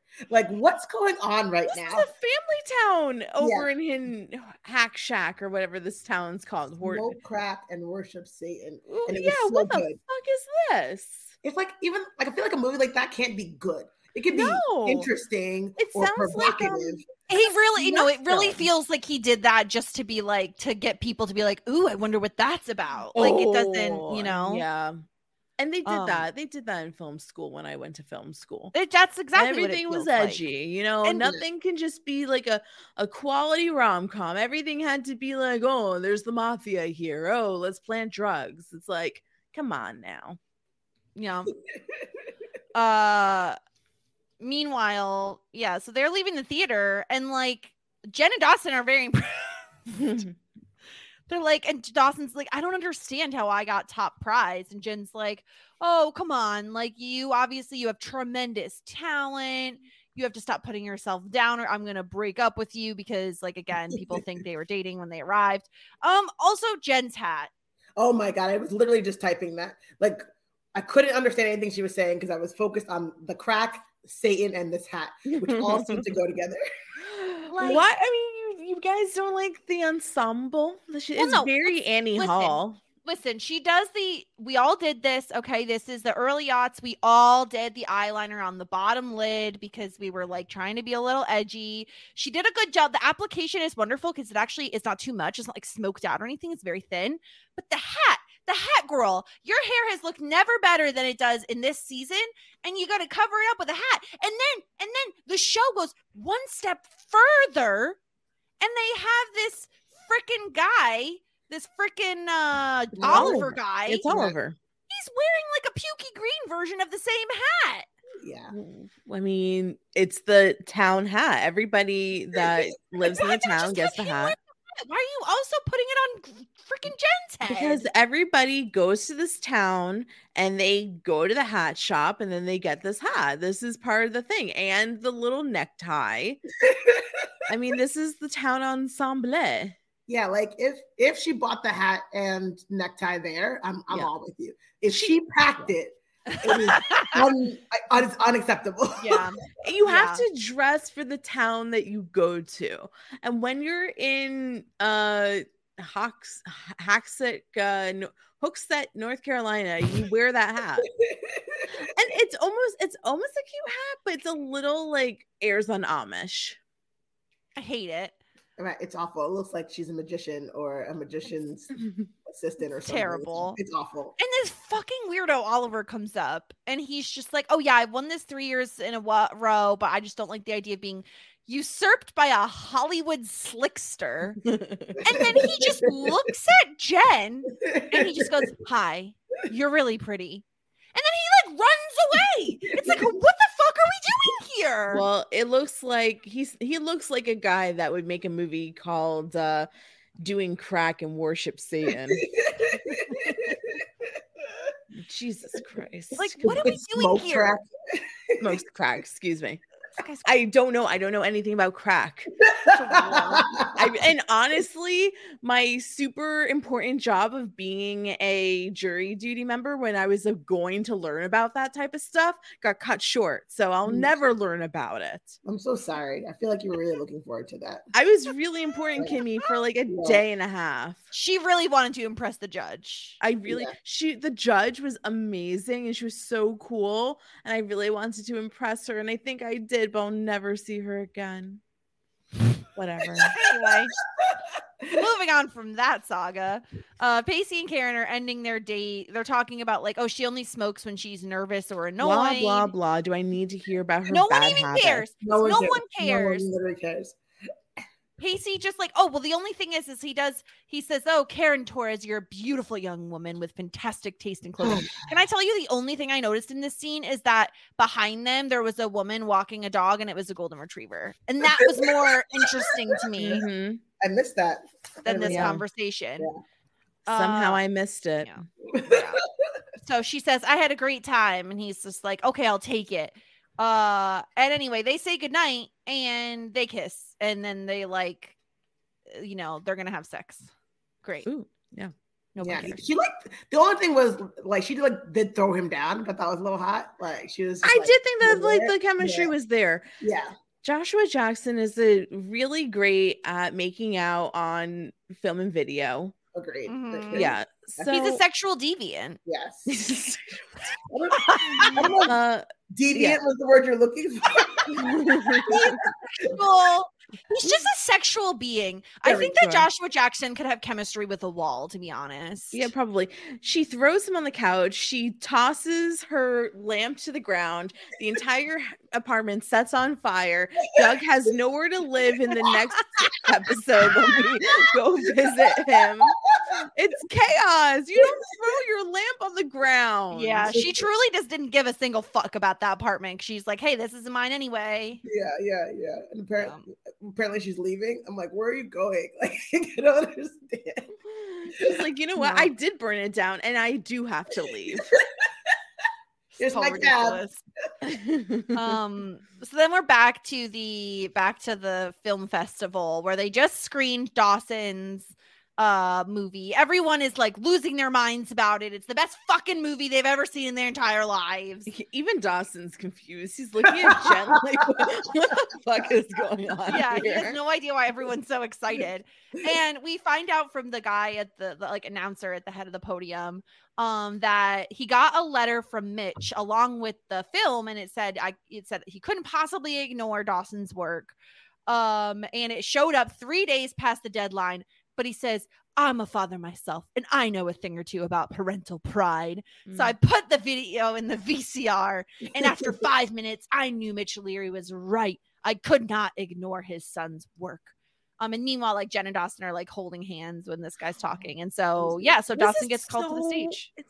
I like the hand holding. And Michelle Williams' hands are so tiny compared to like, Joshua, James Vanderbeek's big bare hands. Oh, it's so cute. It was very cute. This whole scene was very, very cute. Now, I do have a question. Is there any way that Mr. Film Guy knew that Mitch had died? Yes. And this is how Dawson like kind of won the film festival. I mean, it's the only real explanation because truly, there's like they're all like clapping, standing ovation. Standing ovation, Kimmy. It's a documentary. Like it can't be that good. Like It's just AI Brooks saying like that's what I'm saying over and over again. This isn't Jurassic Park, people. This isn't fucking Casablanca. Right? Like calm the fuck down. Yeah. No, they were so into it. So yeah, they must have known like the story behind it. Which is why he brought it up at the very beginning, because there's no other explanation. Also, right. Yeah. Doesn't that guy who's presenting the award look like that Worthington dude? I thought it was the same actor. Oh, he does kind of. It's just old white men. Who knows? White men look all the same. You're right. So Dawson does go up and he makes a speech and he says, like, my dad loved movies. He loved them in the truest sense, in that he had no interest in making them. He just loved watching them, which the beginning of the speech, I was a little bit like, Dawson, what are we doing here? Like, Dawson. But he gets around to it. So he says he took me to the movies at a very young age. He would take me to the movies and then he would talk to me about them. And thank God he did, because I wouldn't be here right now if he hadn't done that. And so he says, like, thank you for this award. I dedicate this film to my dad, and I will remember him every time I look at this. So thank you. And then he does, and a very special thank you to my girlfriend, Jen Lindley. And I gotta say, like, the beginning of the speech is a little bit crappy, but I do think he ends it in a really good way. Like, I feel like the dedication to his father is really nice. I just think it's a little silly to be like, he didn't care about making them. He just liked watching them. And I'm like, Dawson, fucking everybody likes watching movies. Like, this is not, you could have said, I don't know, Kimmy, I feel like there was a moment where he could have been like, he was very supportive. He always pushed me. He could have even said he bought me my first camera. Like, there was a lot he could have said here. Yeah, I was like when he started the speech, I was like, is this true? Like, I didn't know Mitch Leary was really into movies. In fact, he gave a whole speech about like he doesn't give a crap about movies, but only went because of Dawson. I thought it would have been a better speech to be like, he didn't really care about movies, but he cared about my passion. And so he just like supported me. Exactly. But it was a good closure piece for Dawson, and not complete closure, but I felt like it was helping him move forward. So it was beautiful. I thought beautiful moment. As we talked about before, he looked hot which is like doing weird things to me. I don't understand what was going on with my body. Eyebrows, Kimmy, because when he says the words, and a very special thank you to my girlfriend Jen Lindley, he does this thing with his I'm watching it again right now. He does this thing with his eyebrows because she like giggles and everybody claps and she's like smiling up at him and mouths, I'm gonna kill you. And he just like he does this little like, oh, is that what she said? I thought she said thank you. No, she said I'm gonna kill you. Oh. It's very different from thank you. But Sarah, what did you think of this? I'm this looking speech? for the eyebrow raise and I real oh, there it is. That's a weird that is not a sexy eyebrow raise. It's not one eyebrow. Sarah, it's both eyebrows. Like I don't know how we are 5 seasons into Dawson's Creek. You and I find very different things attractive. That's true. I would say I'm a little bit more traditional with what I find attractive. Absolutely. You are more traditionally find like traditional things attractive. I like really weird like things. Having a job and security. And what? Are you trying to say that I date people that don't have jobs? I'm saying that you like people that like beatboxing and raising their eyebrows and Charlie Puth. Charlie Puth is attractive. I don't make the rules. He's not. Yes, he is. Okay, Kimmy, have you seen Charlie Puth's TikTok? It's very impressive. I have to look up who the hell Charlie Puth is. He's a singer. Like one step away from like Timothy Chalamet. Ma'am, you're a 32-year-old woman. Like Charlie Puth is like in his 30s. I'm go find a man, like someone that can throw you against the wall, not this guy. Charlie Puth is literally the same age as me. Thank you but very he looks much. like a little boy. Like he looks like the first picture of Charlie Puth I come up with. I have to show you. It's not looking great for him, and he is a 30-year-old man. He writes music and he knows how to beatbox. And he knows how to sing. And he has this like little scar in his eyebrow that's also very attractive. I don't make the rules. He looks like a shrimp. I want a man. Shrimp? He looks like a shrimp. I'm with Sarah. He looks like I just want somebody who can throw me against the wall and has like some substance to him. Oh, here we go. This is the photo. You're looking at the wrong photo, Kimmy. Kimmy, that photo looks like 10 years old. How Charlie Puth got his groove back. I guarantee you never had groove to begin with. No, you need to look up a more modern. Yeah, this is the first photo that comes up. Which I know, but that's an old ass photo. That's a terrible photo, Kimmy. So just for the listeners, Charlie Puth, he's like, I don't know what is happening in this photo. He's like standing with one arm like up behind his head, but like kind of like Dawson in the Sheets scene, but only one arm. This is terrible. Like he needs 2 arms. Okay, so Jessica, how about you show Kimmy and I a picture that you do find attractive of him? Yeah, please. God, all right. I'm just saying, like, he is a very talented artist. You know what it is? I find people attractive that like are very passionate about what they do and are very good at what they do. And it's not my fault that is Charlie Puth. Okay, I'm going to find a picture of him. Here we go. Okay. So what I'm saying is like, this is more like what he looks like now. He has like a lot longer hair. Like, it's only getting worse. Look at this guy. He's adorable. Look at him. No. This one is a good one. He has longer hair. Like, he looks good. That is the only good one there. The one in the gold suit. Yeah. Look at the little scar in his eyebrow. He was like attacked by a dog when he was a kid, but the little scar in his eyebrow makes him look like even better. Look at that mustache. No, I'm sorry. I can't do it. This is a full gold suit. Wow. Yeah. I think I'd rather sleep with Henry. This guy. Yeah. No, Kimmy. I'm sorry. That is offensive. I'm sorry. So we're at the winter formal. And this guy, the chin guy, is telling a story about how he works out, and I love how Audrey just like couldn't be more bored by what he's saying. Guys, this I had PTSD during this scene because it reminds me of one of the worst dates I've ever been on. where the guy made me watch 5 minutes and 35 seconds of him doing burpees on his phone. No, why? He was like, "You want to see my workout from today?" And then he made me watch it. And then he doesn't eat past 6 p.m., but he invited me to an 8 p.m. dinner date. And so he just sat there and watched me eat. And you gotta be kidding me. I swear to God. And then he ended the night by Pepe Le Pewing my arm. What? How How far up did he kiss up the arm? Like it went from the arm all the way up to my neck. Oh my God.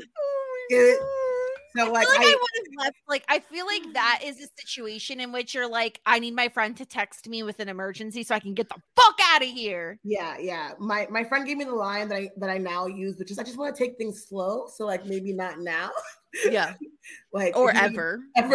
Or ever. Never. Why would someone kiss up your arm? Like, ew. Horrors upon horrors. That's horrifying. So it started with like him talking about exercise, like the chin guy, and it's unacceptable behavior. Yeah, this guy sucks. He goes to like put his arm around Audrey, and she's like, "What are you doing?"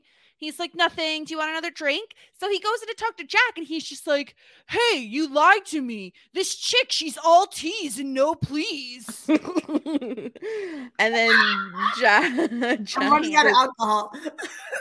Jack can't. Oh, tease and no please, bro. Tease and no cannot. Please. Oh, disturbing. And if any bros do talk like this, let me know. Give me a call. And he says, "Oh, I gave her," and yeah, Jack's like, "Oh, it's only halfway through the night. Give her some time. She'll come around." And it's like, okay, like maybe you can excuse that line from Jack because maybe he's trying to say, you know, maybe she doesn't like you yet, but she'll come around. It's still early. But then he's just like, "Oh no, I gave her my best moves, my best lines, and nothing. What if she turns out to be a prude? Like, oh my God, that would be the worst thing ever, shitty guy. That would be so terrible if she didn't want to sleep with you." Jess, your douchebag bro voice is on par. It's very good. You're channeling. You're very much I'm channeling the douchebag. And so then Jack says, "No, the last thing she is a prude. I don't know what you're worried about, man. I mean, Audrey's easy. She's just looking to have a good time. I know for a fact she was psyched to come here tonight. Just play your cards right and she'll hook up with you for sure."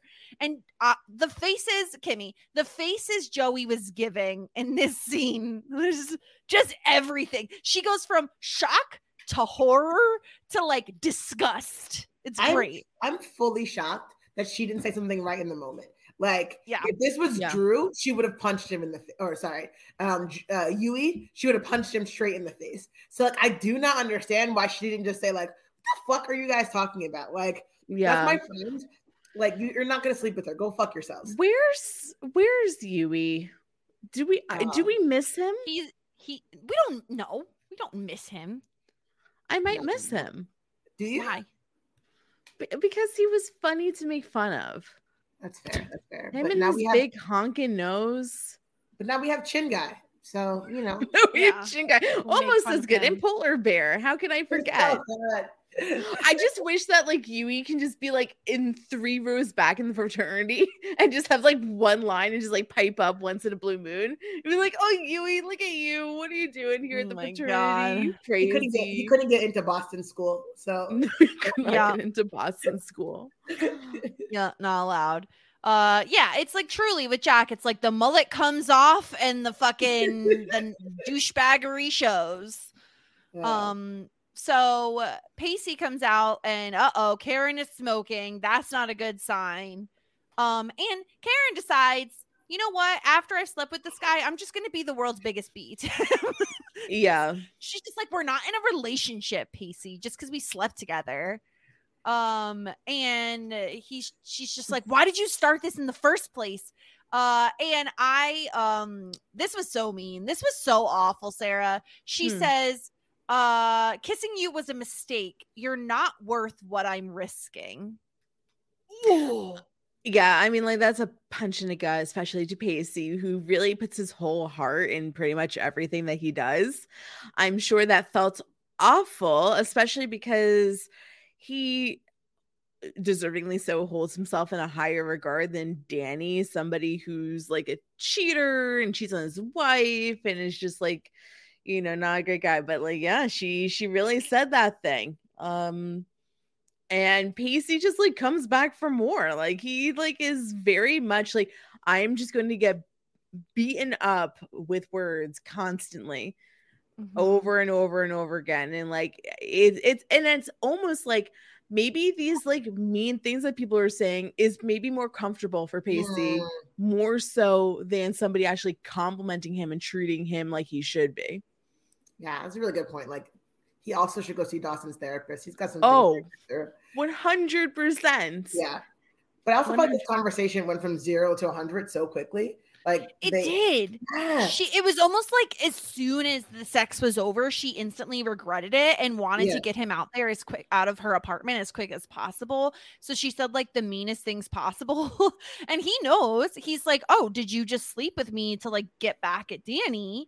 And she's like, oh, it's not that simple. And he's like, okay, yeah, that means, yeah, you did. Like, that's gross. And he leaves. It's like, yeah, Pacey, like, I don't know. Like, part of me is like, yeah, that sucks for Pacey. Like, that's what she did. And she, like, kind of sent him mixed signals, right? Because she kissed him and, like, invited him in and all of that. But also, Pacey, like, you kind of knew what the fuck you were getting into, like, with all of this. Like, you shouldn't have even asked her out when you knew that her heart wasn't in it. You told her platonic. You can't be all upset now.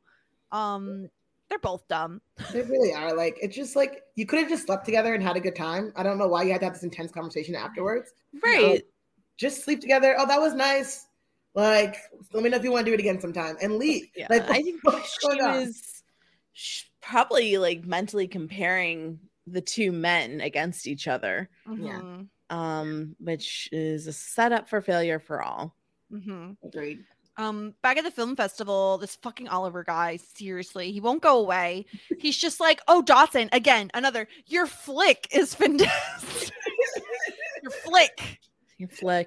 He's just like such like a weird nervous Millie. He's like biting his nails, and he starts like talking about how lucky he is to have Jen, who's so beautiful and all this.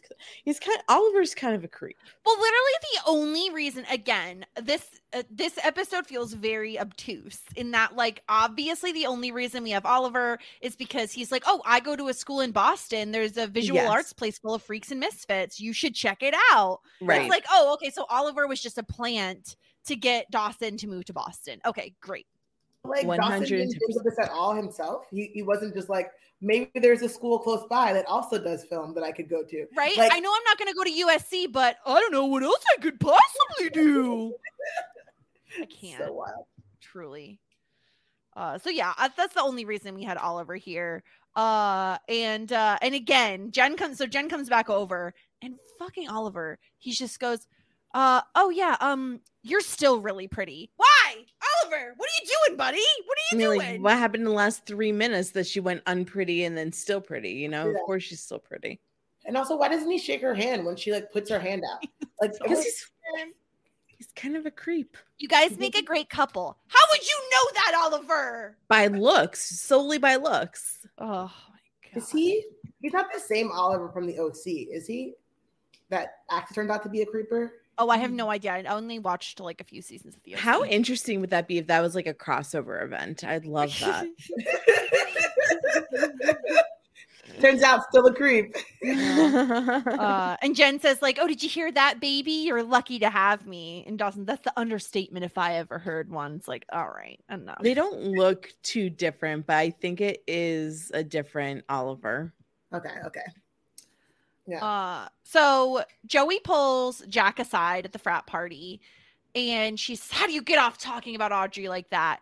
And Jack, the audacity of this man to say, well, you talked about her like that. It's like, first of all, that was before I even knew who she was. Second of all, I wasn't selling her to the highest bidder. This is, oh my God. I was so pissed off at Jack in the scene. Oh my God, I couldn't. His nonchalant, I thought when she pulled him over, he's like, what? I'm like, you know what? Like, you could have just come over and been like, you know what? not that this would be acceptable, but like that was boy talk. Like I didn't really mean that about her. Like my bad. Exactly. Instead, he goes on to defend it. Yeah. And Sarah, he calls it stupid, harmless fun.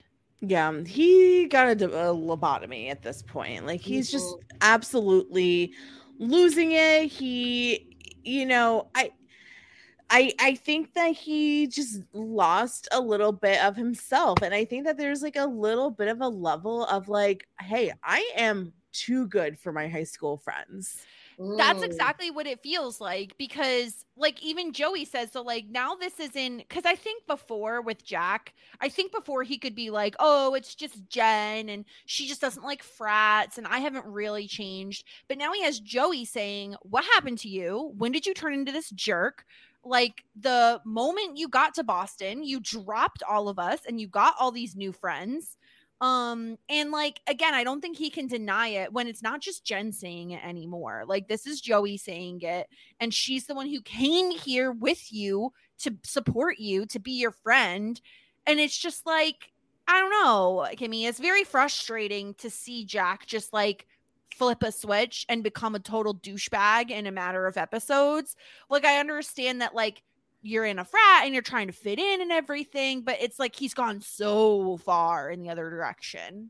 Yeah, I think lobotomy is right. Like there's no version of Jack that we've ever seen that would be okay with that first scene of all these men talking about women as if they're just objects to sleep with.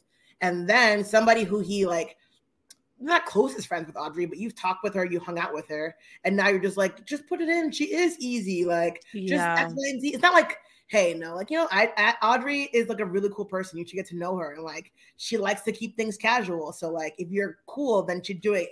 Or like, you're a good guy. And I think you guys would like get along. It's mainly literally like, she'll let anybody sleep with her. So like, go ahead. Right. Yeah. And we know that that's not really, I mean, that's what Audrey's reputation is, but also like, who the fuck cares? I don't know. It is like very like uncharacteristic of Jack, but I just think that he just thinks that he's above all of this at this point, and that's why he's acting out. He's saying like, oh, I feel at home in the frat, like I can be. It's interesting because he's always had to worry about someone else, right? Mm-hmm. Like when he was out in the creek, he had to worry about Andy and his mom and his dad, and like he always was worrying about other people. And then he had to worry about like coming out and like being judged for it. And he was never able to live any type of carefree life. And so now he's trying to do that. But Joey is saying like, but you're not being yourself. You're hiding. You're pushing all of us away. The people that truly know you, you're shoving us away to be a meathead. And he has the audacity to say, oh, well, you don't even know any of these people. It's like, well, I just heard one of them saying some pretty nasty shit and I don't want to know any of them. And Kimmy, another line fucking killed me was, I know they're all wannabe pimps. I missed that. That's amazing. I was like, oh my God, Josephine Potter just said pimps. Yeah. Hardly, Joey. Hardly. I don't know. They sound like if there was a fraternity full of pimps, how would it look any different from that original meeting? Right? Like everybody gonna get laid. What girls can we get out here to have sex? Got any friends? Put them on this list. Let's do it. They had a physical list. Paper list. Yeah. With letterhead as well. Yeah. And so Jack, like, the thing is, instead of just like saying, again, he really is doubling, tripling down on all of this. And instead of saying like, yeah, what I said was wrong. And like, I'm sorry, you know, it's difficult trying to fit in and I'm just trying to balance everything. No, instead he says, every time something doesn't meet your standard of righteousness, you write it off like it's the worst thing on earth. And like, I will say, Kimmy, to a point, Joey does do that. Correct. She does. She is very self-righteous about a lot of shit, but like, she's right in this situation. Yeah, no, he's gaslighting her and he does it again later. And I do not like it because it's right. She's like, Joey, I'm all on the Joey train of like, slow down. Her and Dawson, they judge people. And Pacey to some extent to like that they don't really know. But I literally just heard you say these absurd things about my friend. And so I'm basing my judgment off of that. Mm-hmm. Right. Like, and when I walked in, you said score Big Daddy. So like whatever judgment you get. Score, Big Daddy, You're score. Right. You're right. And honestly, like a lot of the things that Jack is saying, like would have some legs to them if he just wasn't living in the douchery about it all. Like, exactly. I don't blame him for wanting to explore outside of his friend group, and I don't see anything wrong with the fact that he wants to live a drama-free life, and the creeps are all drama all the time. Like, but the fact is that he's replacing the words that he's using to discredit like the creeps is, I don't know, that's like where it goes wrong. Like the fact that there's like an element of like, I'm too good for you people, and because I'm too good for you people, I'm going to sell all of you short. Is where it goes wrong, because like there's things that he's saying that's like has a little bit of truth to it, but it's like being overshadowed by the fact that he's just a complete asshat. Well, yeah, Joey is a wet blanket and she doesn't have a lot of fun, right? And she does tend to judge people first before even giving anything a shot. Yeah. And she does get high and mighty about shit sometimes. Always. But in this situation, she's right. And like, he's just trying to come at her with like these other feelings and thoughts he's had, but they just don't apply in this situation. And I do love the like, listen, everybody's just here to have a good time. No one's forcing anyone to be here. And she's like, you know what? That's true. And she just leaves. And I was like, yes, I hope she took Audrey with her too. Because we see her just leave. But I'm like, please, Joey, tell me you went outside. And we're like, come on, Audrey, we're going. I needed to see that. Yeah. True. Yeah, because I imagine like Audrey just sitting there like a little sourpuss, like having the worst date of her life. And Joey just coming out and being like, come on, bitch, we're going. You're going. But yeah. And then we get to Dawson, who's doing the arm maneuver that I think is the moment, Sarah, that you were like, yes, baby. He's like laying back on this sex bed, this heart bed, and he has his arms behind his head, and we get the gun show, baby. Yeah, we definitely do arm day to the extreme. He looks good. He looks like a man. He has the really like good. Kimmy, he has the little bit of okay, this is like, I'm not saying I'm attracted to this, I'm just saying it's something that happens when men are wearing like short sleeve shirts, or people I should say wearing short sleeve shirts, and they have their arms behind their head and just a little bit of the armpit hair is sticking out of the shirt, you know. I mean, I like chest hair, arm, whatever. And then Jen comes out and she's wearing like Christmas pajamas. No. Christmas pajamas would have been better. These are pajamas that she got from I don't know where, but I Rams's closet, Kimmy. That's where. But they look like she got them from Asia someplace. Like they had kittens on them, and then they had little characters and flowers. And I was like, no, but you packed these. Like you were like, these are my pajamas. And even if you weren't trying to get laid, why do you these? You don't need to wear lingerie to look cute. Like, she could be wearing like a little cute like matching set that's like shorts, or like, I don't know, cats aren't sexy. What was Joey wearing?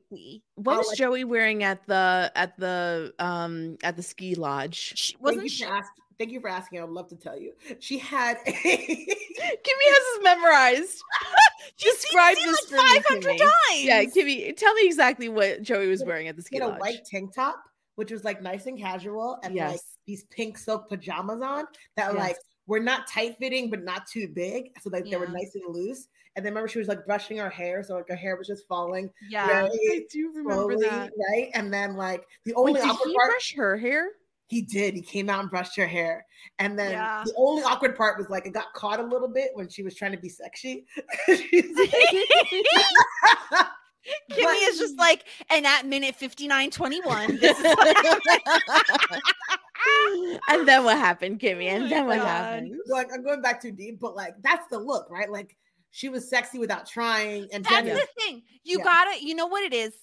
She has to be wearing like you can't look like you're trying too hard, but you can't look like you're like, I expected this, but you also can't look like you borrowed Grams's pajamas. Like you need to, like, there's an in-between, girl. Like there is an in-between, and she's not meeting the standards. Now her hair, 10 out of 10 out of 10 on Jen's hair. The makeup is like so subtle. Like it looks like she's just like, I wiped up all my makeup to go to bed, but secretly I have a layer of stuff on that you can't tell. Like, Yes. it's a natural look. Yeah. Who do you think chose this outfit? Who was like, and what was the purpose behind it? Like, it's very baggy too, right? Yeah, they're huge. It looks like 2 sizes too big for Jen. Yeah. But Dawson's all smiley. He's all excited. He's been thinking about his dad. He's like thinking about him in a good way. He said talking about him in front of all those people. Like it was just nice to like remember him and appreciate who he was without feeling guilty about everything, without feeling like I let him down. Yeah. Yeah. And they're like having a very nice conversation. And like, it's really nice because Dawson says, it's really nice that you've been there for me. Like you figured out a way to be there for me. And I won't be able to put into words like what that means for me. And Jen says that Dawson restores her faith in the opposite sex. Yeah. And she said, just because it didn't work out with us all those years ago, you still managed to give me a place in your heart. And like this tracks for me very much because they still maintained a very close friendship. I feel like they've been there for each other and given each other advice. And like, Sarah, we've always said we really love the scenes between Jen and Dawson where they're just like talking about their own relationships and kind of giving each other advice. Maybe not the ice cream conversation that we've had to talk about. I didn't mind it, but sure. Either, honestly. But like, I do think this makes sense. Like this is continuity wise, this tracks. It does track. They've always been there for each other. There hasn't been like a lot of weirdness, even when Pacey and Jen had their miniature fling on Witch Island. He was very like cool and calm and collective about that as well. He was like, you dumb fucks, like this is not gonna work out well. But he wasn't mad like Joey was, right?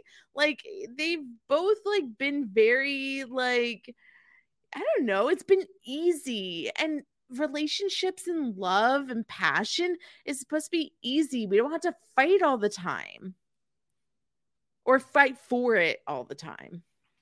I won't ever let Witch Island go, Kimmy. Like Kimmy just wrote, I will, if I can have a moment to talk about Witch Island, I will talk about it. It's my wall, to be honest with you. You love it. I know.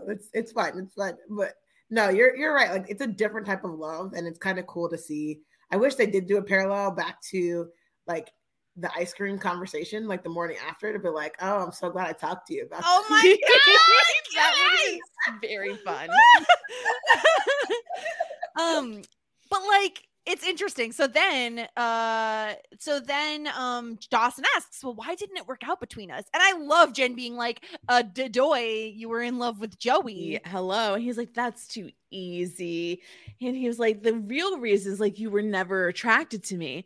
And Jen was like, I don't even think she said anything. I just think that she says, is that what you think? Yeah. And he's like, yeah. He was like, you think you are safe.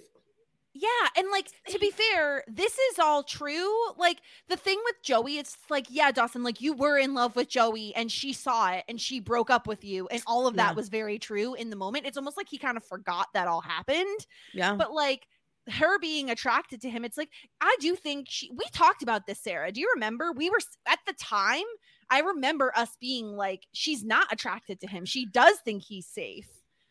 But obviously that has changed. And so to like prove him wrong, she like goes over and she kisses him. I screamed. I really did. I yelled. I was like, oh, this is so exciting. Yeah, because it's so steamy. It was so good. It was so good. It was so like passionate and it wasn't awkward like the Dawson and Joey kiss was. And it like he just like leans in and takes control, which is what I love. And it was a good TV kiss, a very good TV kiss. Yeah, it was, everything about it was really hot. It was good.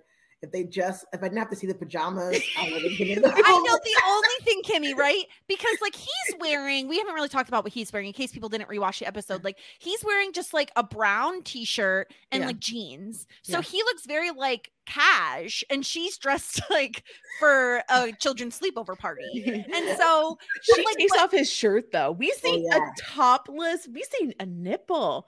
Dawson's nipple. A nipple. I haven't seen Dawson topless once in 6 years. Well, because Sarah, they don't want us to forget that, or they don't want us to remember that he's like 27 years old. So they don't want us to show how ripped he actually is. That's a good point. I love it.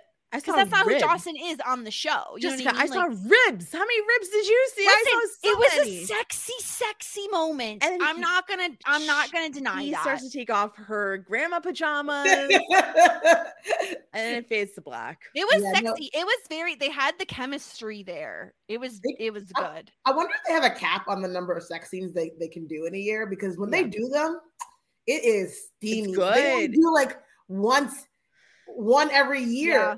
And they then, get the zoom ins right, Kimmy. You know what I mean? They're like, now we're gonna zoom in on her hand, like pulling his shirt up, and then his hand like going around her, like around her inner hair. You know what I mean? Like they know how to zoom in on those key moments.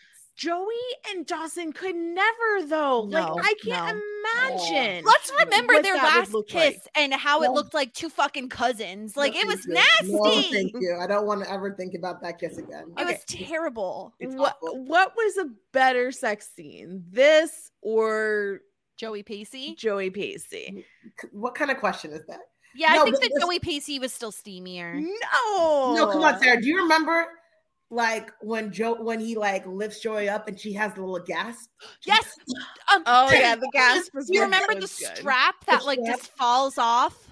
Okay. Well, Sarah. yeah, that's what Kimmy said. Yeah, and their outfits are better. Like I actually think, and the buildup, right? The like buildup is there. The buildup was bigger. Pacey's, where's your wallet, Pacey?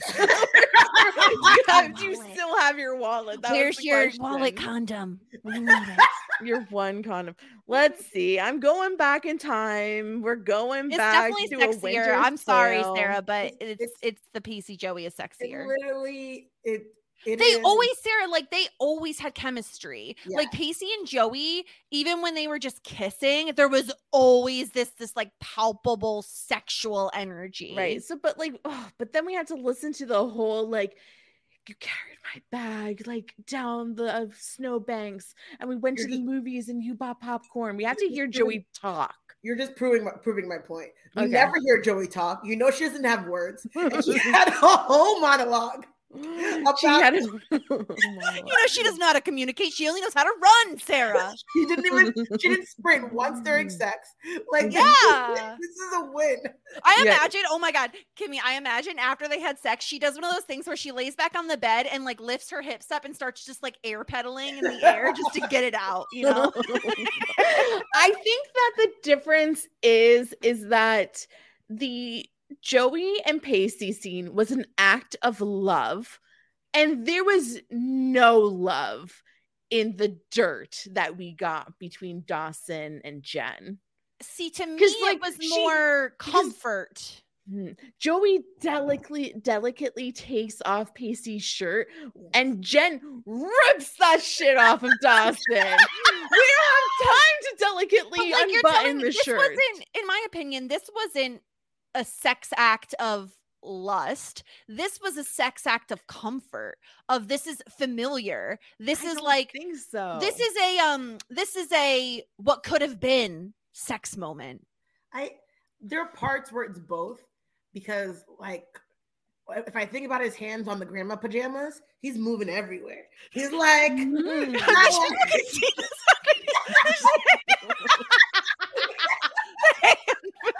that are happening.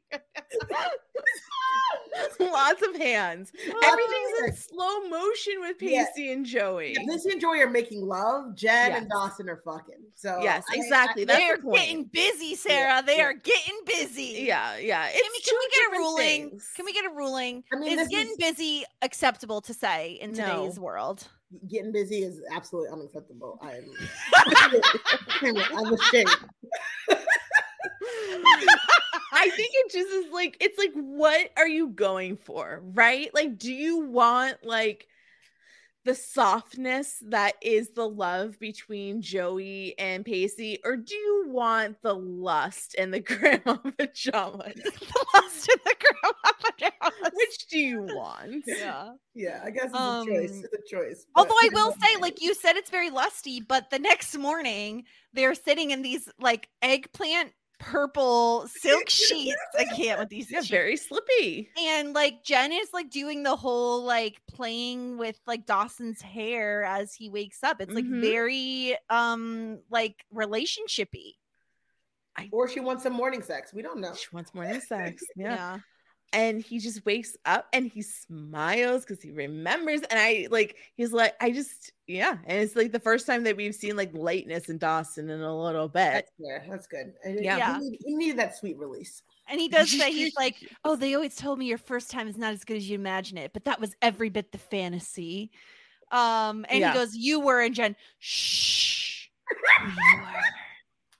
We were. Such a liar. She was gassing that man's head You out. think? Yes. Oh, come on. Okay, Sarah, let me tell you, let me break this down for you. This is exactly what happened. Yeah. They have sex. Dawson is done in 5 seconds. He instantly falls asleep, as men do. Oh. Jen finishes herself off in the bathroom. No. That's 1,000% what happened. The shower? Yeah. No, she probably just finished herself off with like her electric toothbrush or something. I don't know. Wow, that was gassing. Sarah looks disgusting. I was not expecting you to say that. Jessica. That was a lot. Hopefully she used the right end herself. Oh God. Okay, I gotta say, like, I am a little disappointed I never got to see Dawson cry after sex.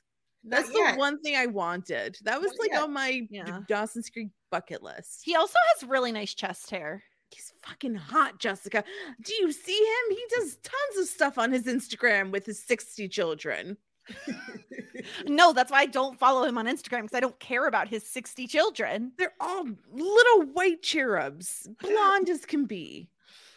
Anyway, I will say, Sarah, the morning after between Dawson and Jen is much better. Much better than Joey and Pacey. We were great. Yes, exactly. That's what Pacey wanted to hear. Yeah, there was no. It was good. Yeah, it was fine. It was nice. We were great. It was like we were great. We were, and he's like, "You're right." Like when he pulls her in, it's like, "Come on, Dawson. You know you weren't great." Like he is feeling himself though, because Jen knows Jen is not Joey. Jen knows he needs to be lifted up. And so you say, "We were great." You don't just say, "Oh," because she could have said, "Oh, thank you so much. I know I was great." No. She goes, "We were great. Not just good. We were great." Great. Yeah, that's affirming words. Yeah, she's a much more complimentary lover than Joey, which is not surprising. Yeah. No. Oh my God, no. Back inside the restaurant, who cares? Honestly, we go from fucking amazing conversations to this. Pacey is like quitting. And he says, "You know what? This is about Karen. You're the guy who's cheating on his wife. You put me in the middle of it. Did you ever stop to think? Did you ever stop to think about Karen?" And he goes, No, but no one has actually. No one cares about Karen. That's the whole situation. And he goes, "More than you'll ever know, kid." It's like, all right, Danny. I wish he was as passionate as you are. Just now, Jesse was like, "More than you ever know, kid." No down. Like, yeah. What is happening here? Like, you don't care Karen quit. You really don't care if Pacey's quitting, and you forget that you have cheated on your wife. Like, this guy sucks. He really does. It's stupid. And he's just like, "You know what? Karen beat you to it. Karen's already quit. Your job's still here if you want it." And so Pacey leaves. And I think I messaged you, Sarah, and I was like, "I'm confused. Does Pacey still work here?" I kind of feel like he does still work there, but it's going to be very awkward at this restaurant going forward. Truly. They're trying to give him like a redemption arc, because even when Karen left, which again, is she leaving? Like the leaving town. It seems like she's leaving town. She had like a bag. I was like, how did he find her? But like, she was like, Danny's a good guy. Why is Karen still defending Danny? Like, what has Danny done that he deserves her? Like, he's just a good chef, Kimmy, and apparently that's all that fucking matters to these people is that he knows how to make a fucking crepe. I've never seen him cook once, and that's like the true sign of a head chef is that you've never seen them cook at any point in time. Yeah, he's the worst. So back in Joey's dorm, Joey comes in and Jack and Audrey are chatting. And Audrey says, you know what? I was putting Jack through a really grueling apology. He passed. And so she gives him a hug. And she goes, no hard feelings. You have a lot of making up to do. Like, next time you set me up, it better be with someone secure enough with girls not to resort to muscle and fitness stuff. Audrey's very forgiving. She is very forgiving. She leaves the room. I have a question. As she's leaving the room, she says to Joey, and I listened to this like many times, and I had the closed captioning on. As she's leaving, she says, go easy on him, Bunny. And I'm like, since when does Audrey call Joey Bunny? I heard that, but it felt natural, to be honest with you. I was like, seems about right. Now, once again, more further evidence that I am Audrey or Audrey is me. I use the nickname Bunny. Yeah. Audrey she has such small parts in this episode and steals every scene that she's in. Oh, like how Audrey, the scene stealer. How Busy Phillips didn't get a spinoff, but fucking Will Krutsky did, will like forever haunt my soul. Like Young Americans didn't do it for you, Kimmy. We love Young Americans. You don't want a whole spinoff show about white men and their private schools? It's like the only podcast of yours I haven't been able to get through, not because of you guys, but because of how bad the show was. It was so bad. Sponsored by Coca-Cola, don't you forget. I love Busy Phillips. I follow her on Instagram and she's so freaking funny. She's fantastic. Yeah, she's so good. And I love that, like, it tracks to me that she would be a very forgiving person, especially knowing what she goes through with her mom, that she kind of is just like, this is nothing compared to what I deal with my mom. So of course I'll forgive Jack. And so I love that she's like telling Joey too, like, if Audrey can forgive Jack, then Joey should be able to forgive Jack, considering Audrey was the one who he was being like a complete douchebag about. Yeah, but nobody holds a grudge like Joey Potter. Professional grudge holder. Yeah, not a single human. She's top tier. Yeah. Top tier Betty. But he says, I don't have any, I don't have anything way to defend myself, but like, it's really hard to balance things, meeting new friends and bringing them together with my old friends. And I don't understand why Joey is immediately like, it doesn't help when old friends are quick to judge something they know nothing about. I'm like, Joey, why are you giving him any sort of like leeway here? This is ridiculous. Professional grudge holder Joey is going to give him leeway? Come on. She's college now. Maybe she's it's more like, I will forgive, but I will never forget. I mean, I would hope, but she ends it. I think she said something like, right, Jess? She's like, it doesn't help when your friends are already judging the people that you're with. And it's like, but no, I'm judging based upon actual facts, not what I think. Not what I think a fraternity is. Yeah. Like, I gave it a chance. I went to the thing with you, and these people are awful. And you act like a douche while you're around them. So, like, I don't know why she even attempts to sort of apologize. It's out of character for her. I think it's like the 45-year-old writer is being like, frats aren't that bad just because they degrade women. What's the problem? That's what it feels like, because when you look at who does the majority of talking in this apology, it's Joey. Jack barely says anything because he's just like, yeah, sometimes I need people to help to keep me from being an ass. And she just goes on and on about growing up in a small town and like how you need to learn things when you get to the big city. And like, what the fuck? And Jack just says, yeah. And then Joey says, if it's a fraternity that you need, we'll accept that. I need to learn to be less extreme about it. And then they hug. And I'm like, where the fuck even was the I'm sorry? Where the hell I heard no. That's true. Yeah. Where was the I was an ass? Some of the frat brothers can be misogynistic, and I leaned in instead of speaking up against what they were saying. Where was all of that? Where was I promised to do better moving forward? None of it happened. This wasn't even an apology.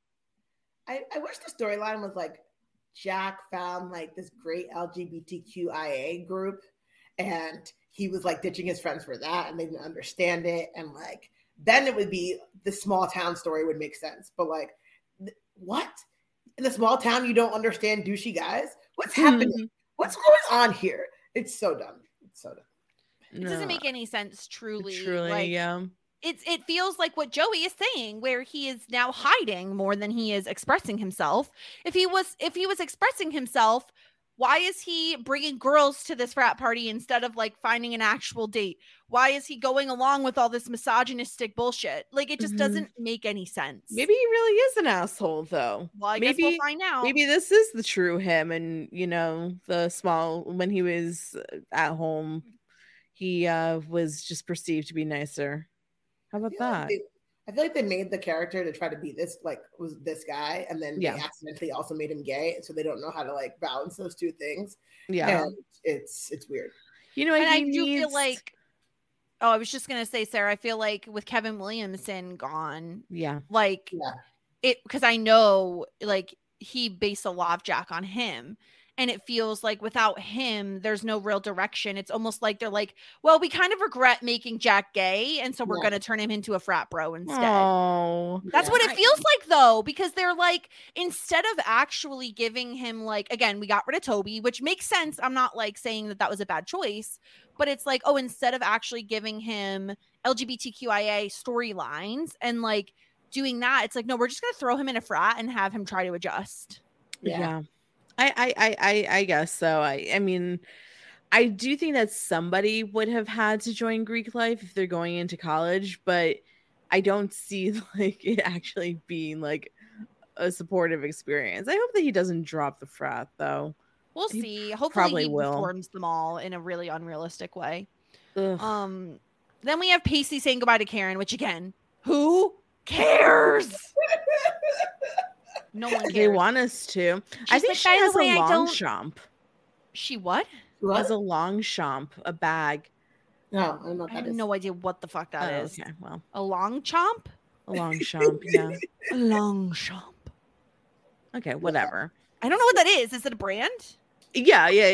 You've probably seen the bag before. It's like a very popular bag, but whatever. She's leaving. She says, I don't regret it. I owe myself major regrouping. Thank you for making me realize that. You called me on a lot of my things that need fixing, and nobody can save you from yourself.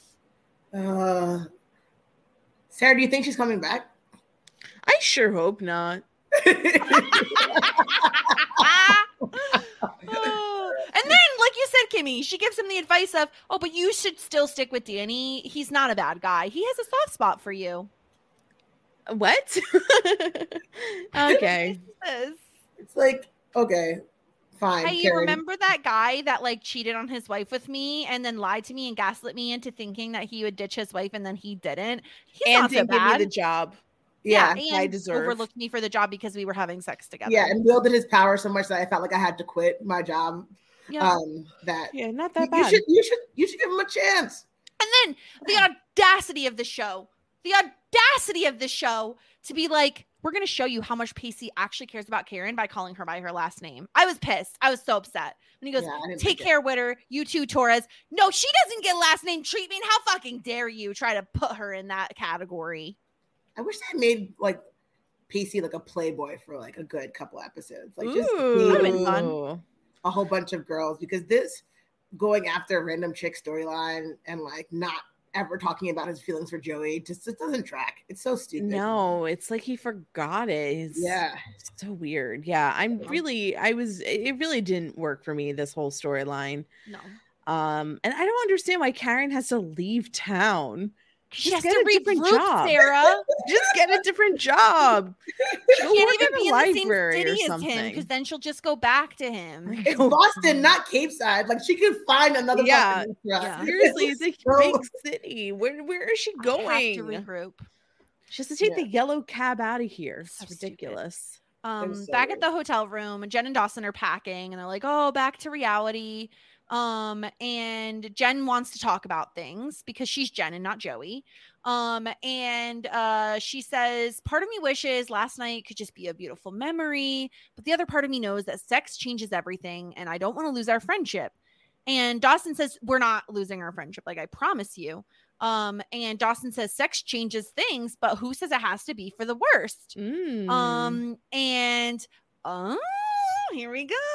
Yeah, he says, if I told you I knew where this was leading, I'd be lying to you because I don't.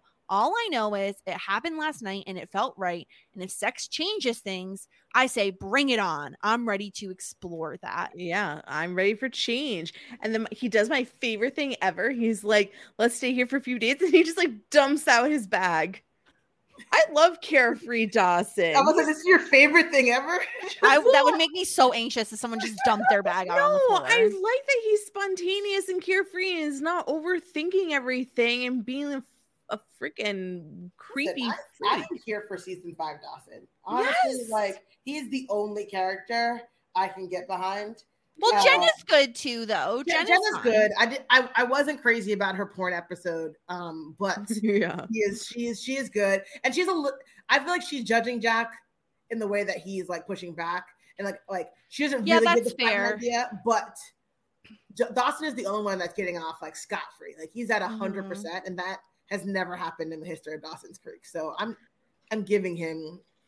Yeah, giving him credit. Well, yeah, and they say now it seems like they're dating now because she says that I'm your girlfriend because they're like in the honeymoon suite. Yeah, I don't really know if they're dating. Like, I wouldn't consider them like together, but like I think that they're going to have like this little fling for at least a few episodes. It felt like they were DTRing without actually DTRing. Well, I thought that they were just being like playful, like like we're like together. They're like pretending like they're like a married couple in this town. I just think there's no way they're going to be having sex and they're not going to catch feelings when there already were like existing feelings there. How many sex points do you guys get for this episode? For this episode, okay. Well, Sarah gets the virginity points. You get the virginity points. Yeah, I just get like Gen sex points. Correct. For how many? Twice? Because can we assume they had sex at least twice?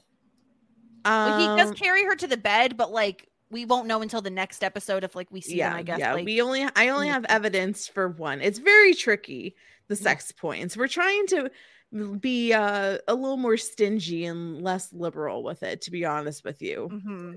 I need cold hard facts. Yeah. You need grandma pajamas on the ground. Granny pajamas. The ground. Yeah. But that was our episode, which to be fair, like the Pacey stuff is crap and we don't care about it. Like the main like point we always want to talk about is the Dawson and Jen have sex, right? Like it's not the best episode ever. I know. It's a little hyperbolic for me to be like, this is the best episode I've ever seen. But I was very, very excited about the Jen and Big Dawson moment. stuff. And I mean, to me personally, it's working for me. I like it. It's interesting. It's exciting. Yeah, BBE. And I feel like we got a good, like, I feel like Jack is getting a story arc. You know, whether we like it or not, he's actually getting an arc. That's true. We talked a lot about that too. And the episode centered around like Dawson losing his virginity. We talked a lot about like Jack as well, which is very rare that we care about what's happening with him. That's so true. Yeah. Do we want to hear some feedback from DBK? He sent in a voicemail. Absolutely. I'm really excited about it. I think it's going to be good. What up, though, ladies? So Dawson, after 5 seasons, lost his virginity. I'm curious, did you guys get this vibe or did you catch this Dawson stupid, like, giggle smile thing he had going, like, this whole episode when he was with Jen? I don't know. I was really feeling the vibes between them, or at least, like, Dawson's happiness. So I'm curious to track that because, like, I was really liking it this episode. Let's talk about Jack. Is what Jack did so bad?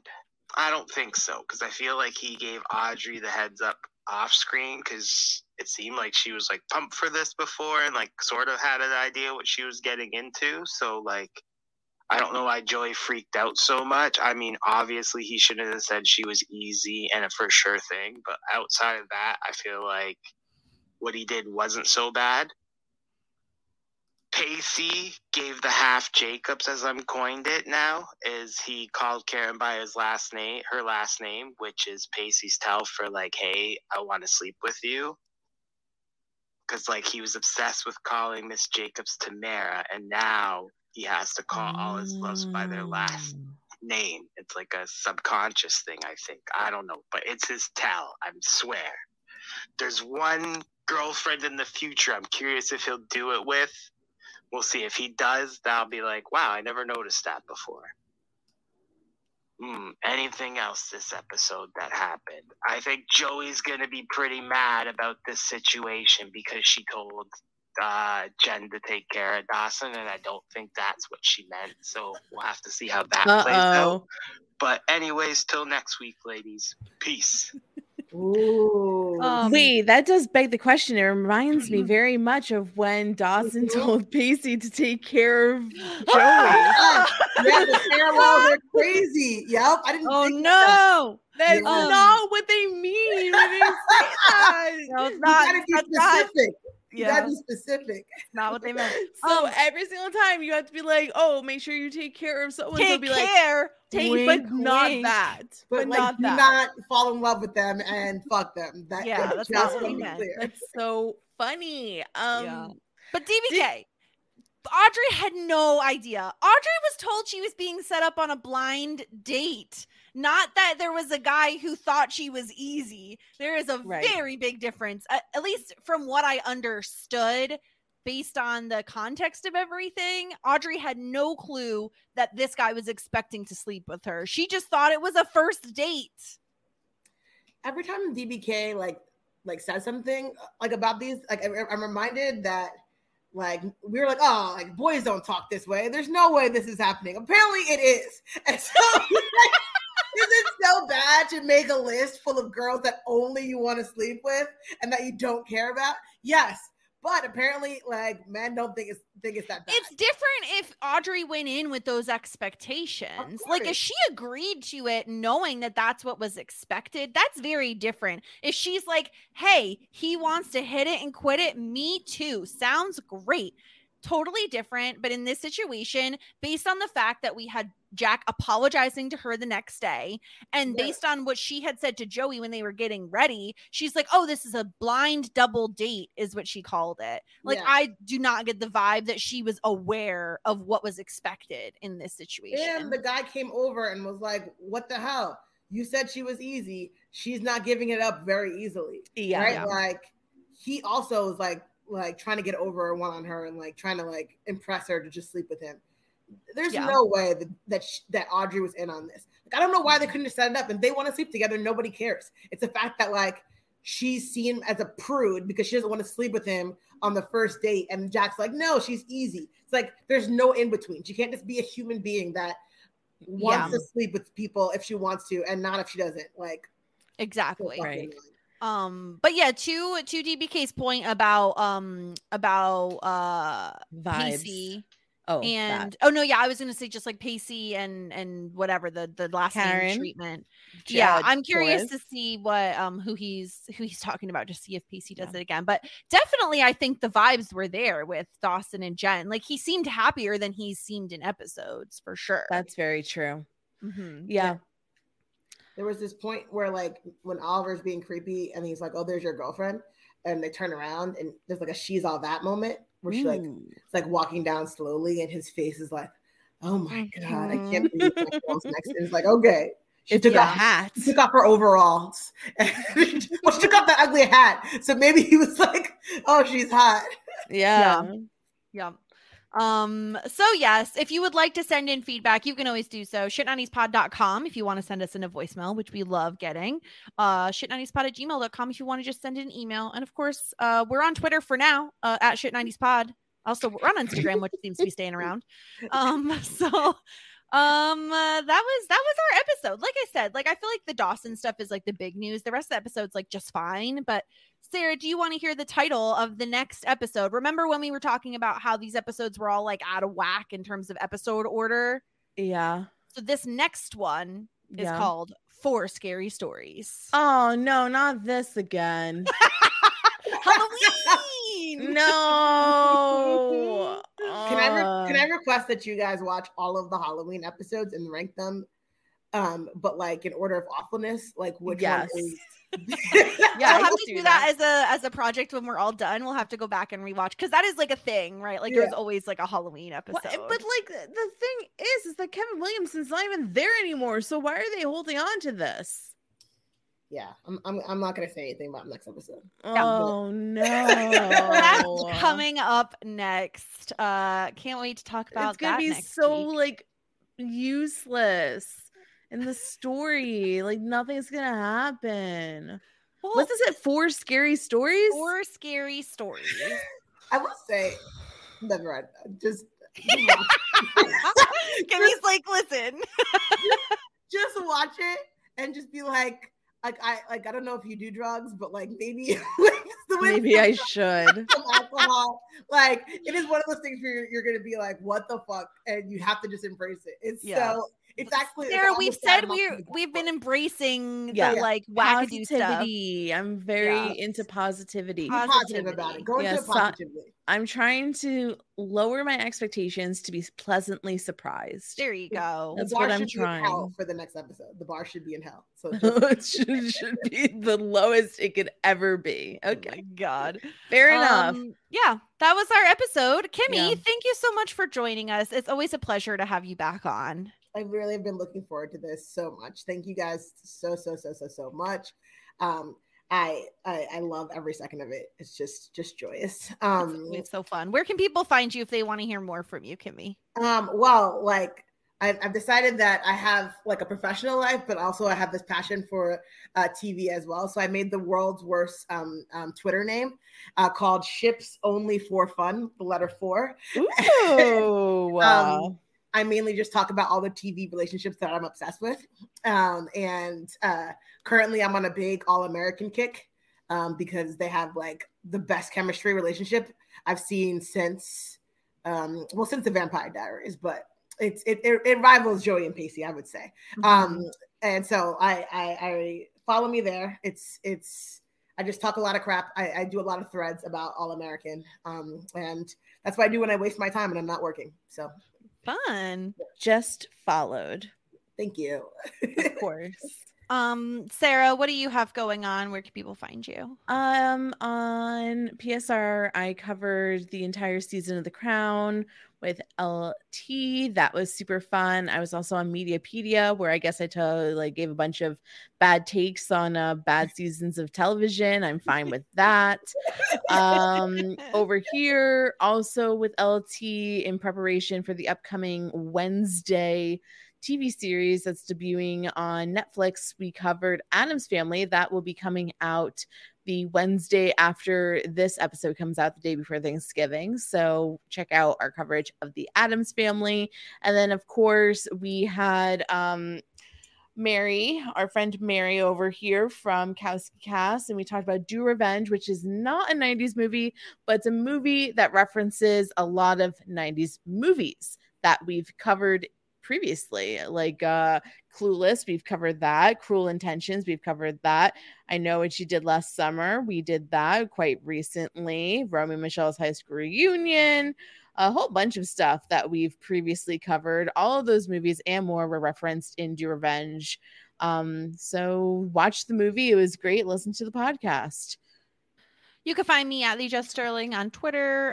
Community Building is back over on Post Your Recaps. So we're covering season 4 of Community right now. And of course, I'm still covering Mythic Quest. I think I have some other stuff in the works, but I'll let you all know about it when it happens. Again, if you want to send in any feedback, shit90spod.com. You can reach us and reach out about anything you're feeling. Boy Meets World related, Dawson's Creek related, extra content related. We're coming up on the holiday season, so get prepared because we're going to be putting out some holiday content. Yeah. I think that's everything we have. So we will be back next week talking Halloween content in December. So check us out next time. Have a good one, everybody. Bye. Just ask. Shit 90 shows taught me.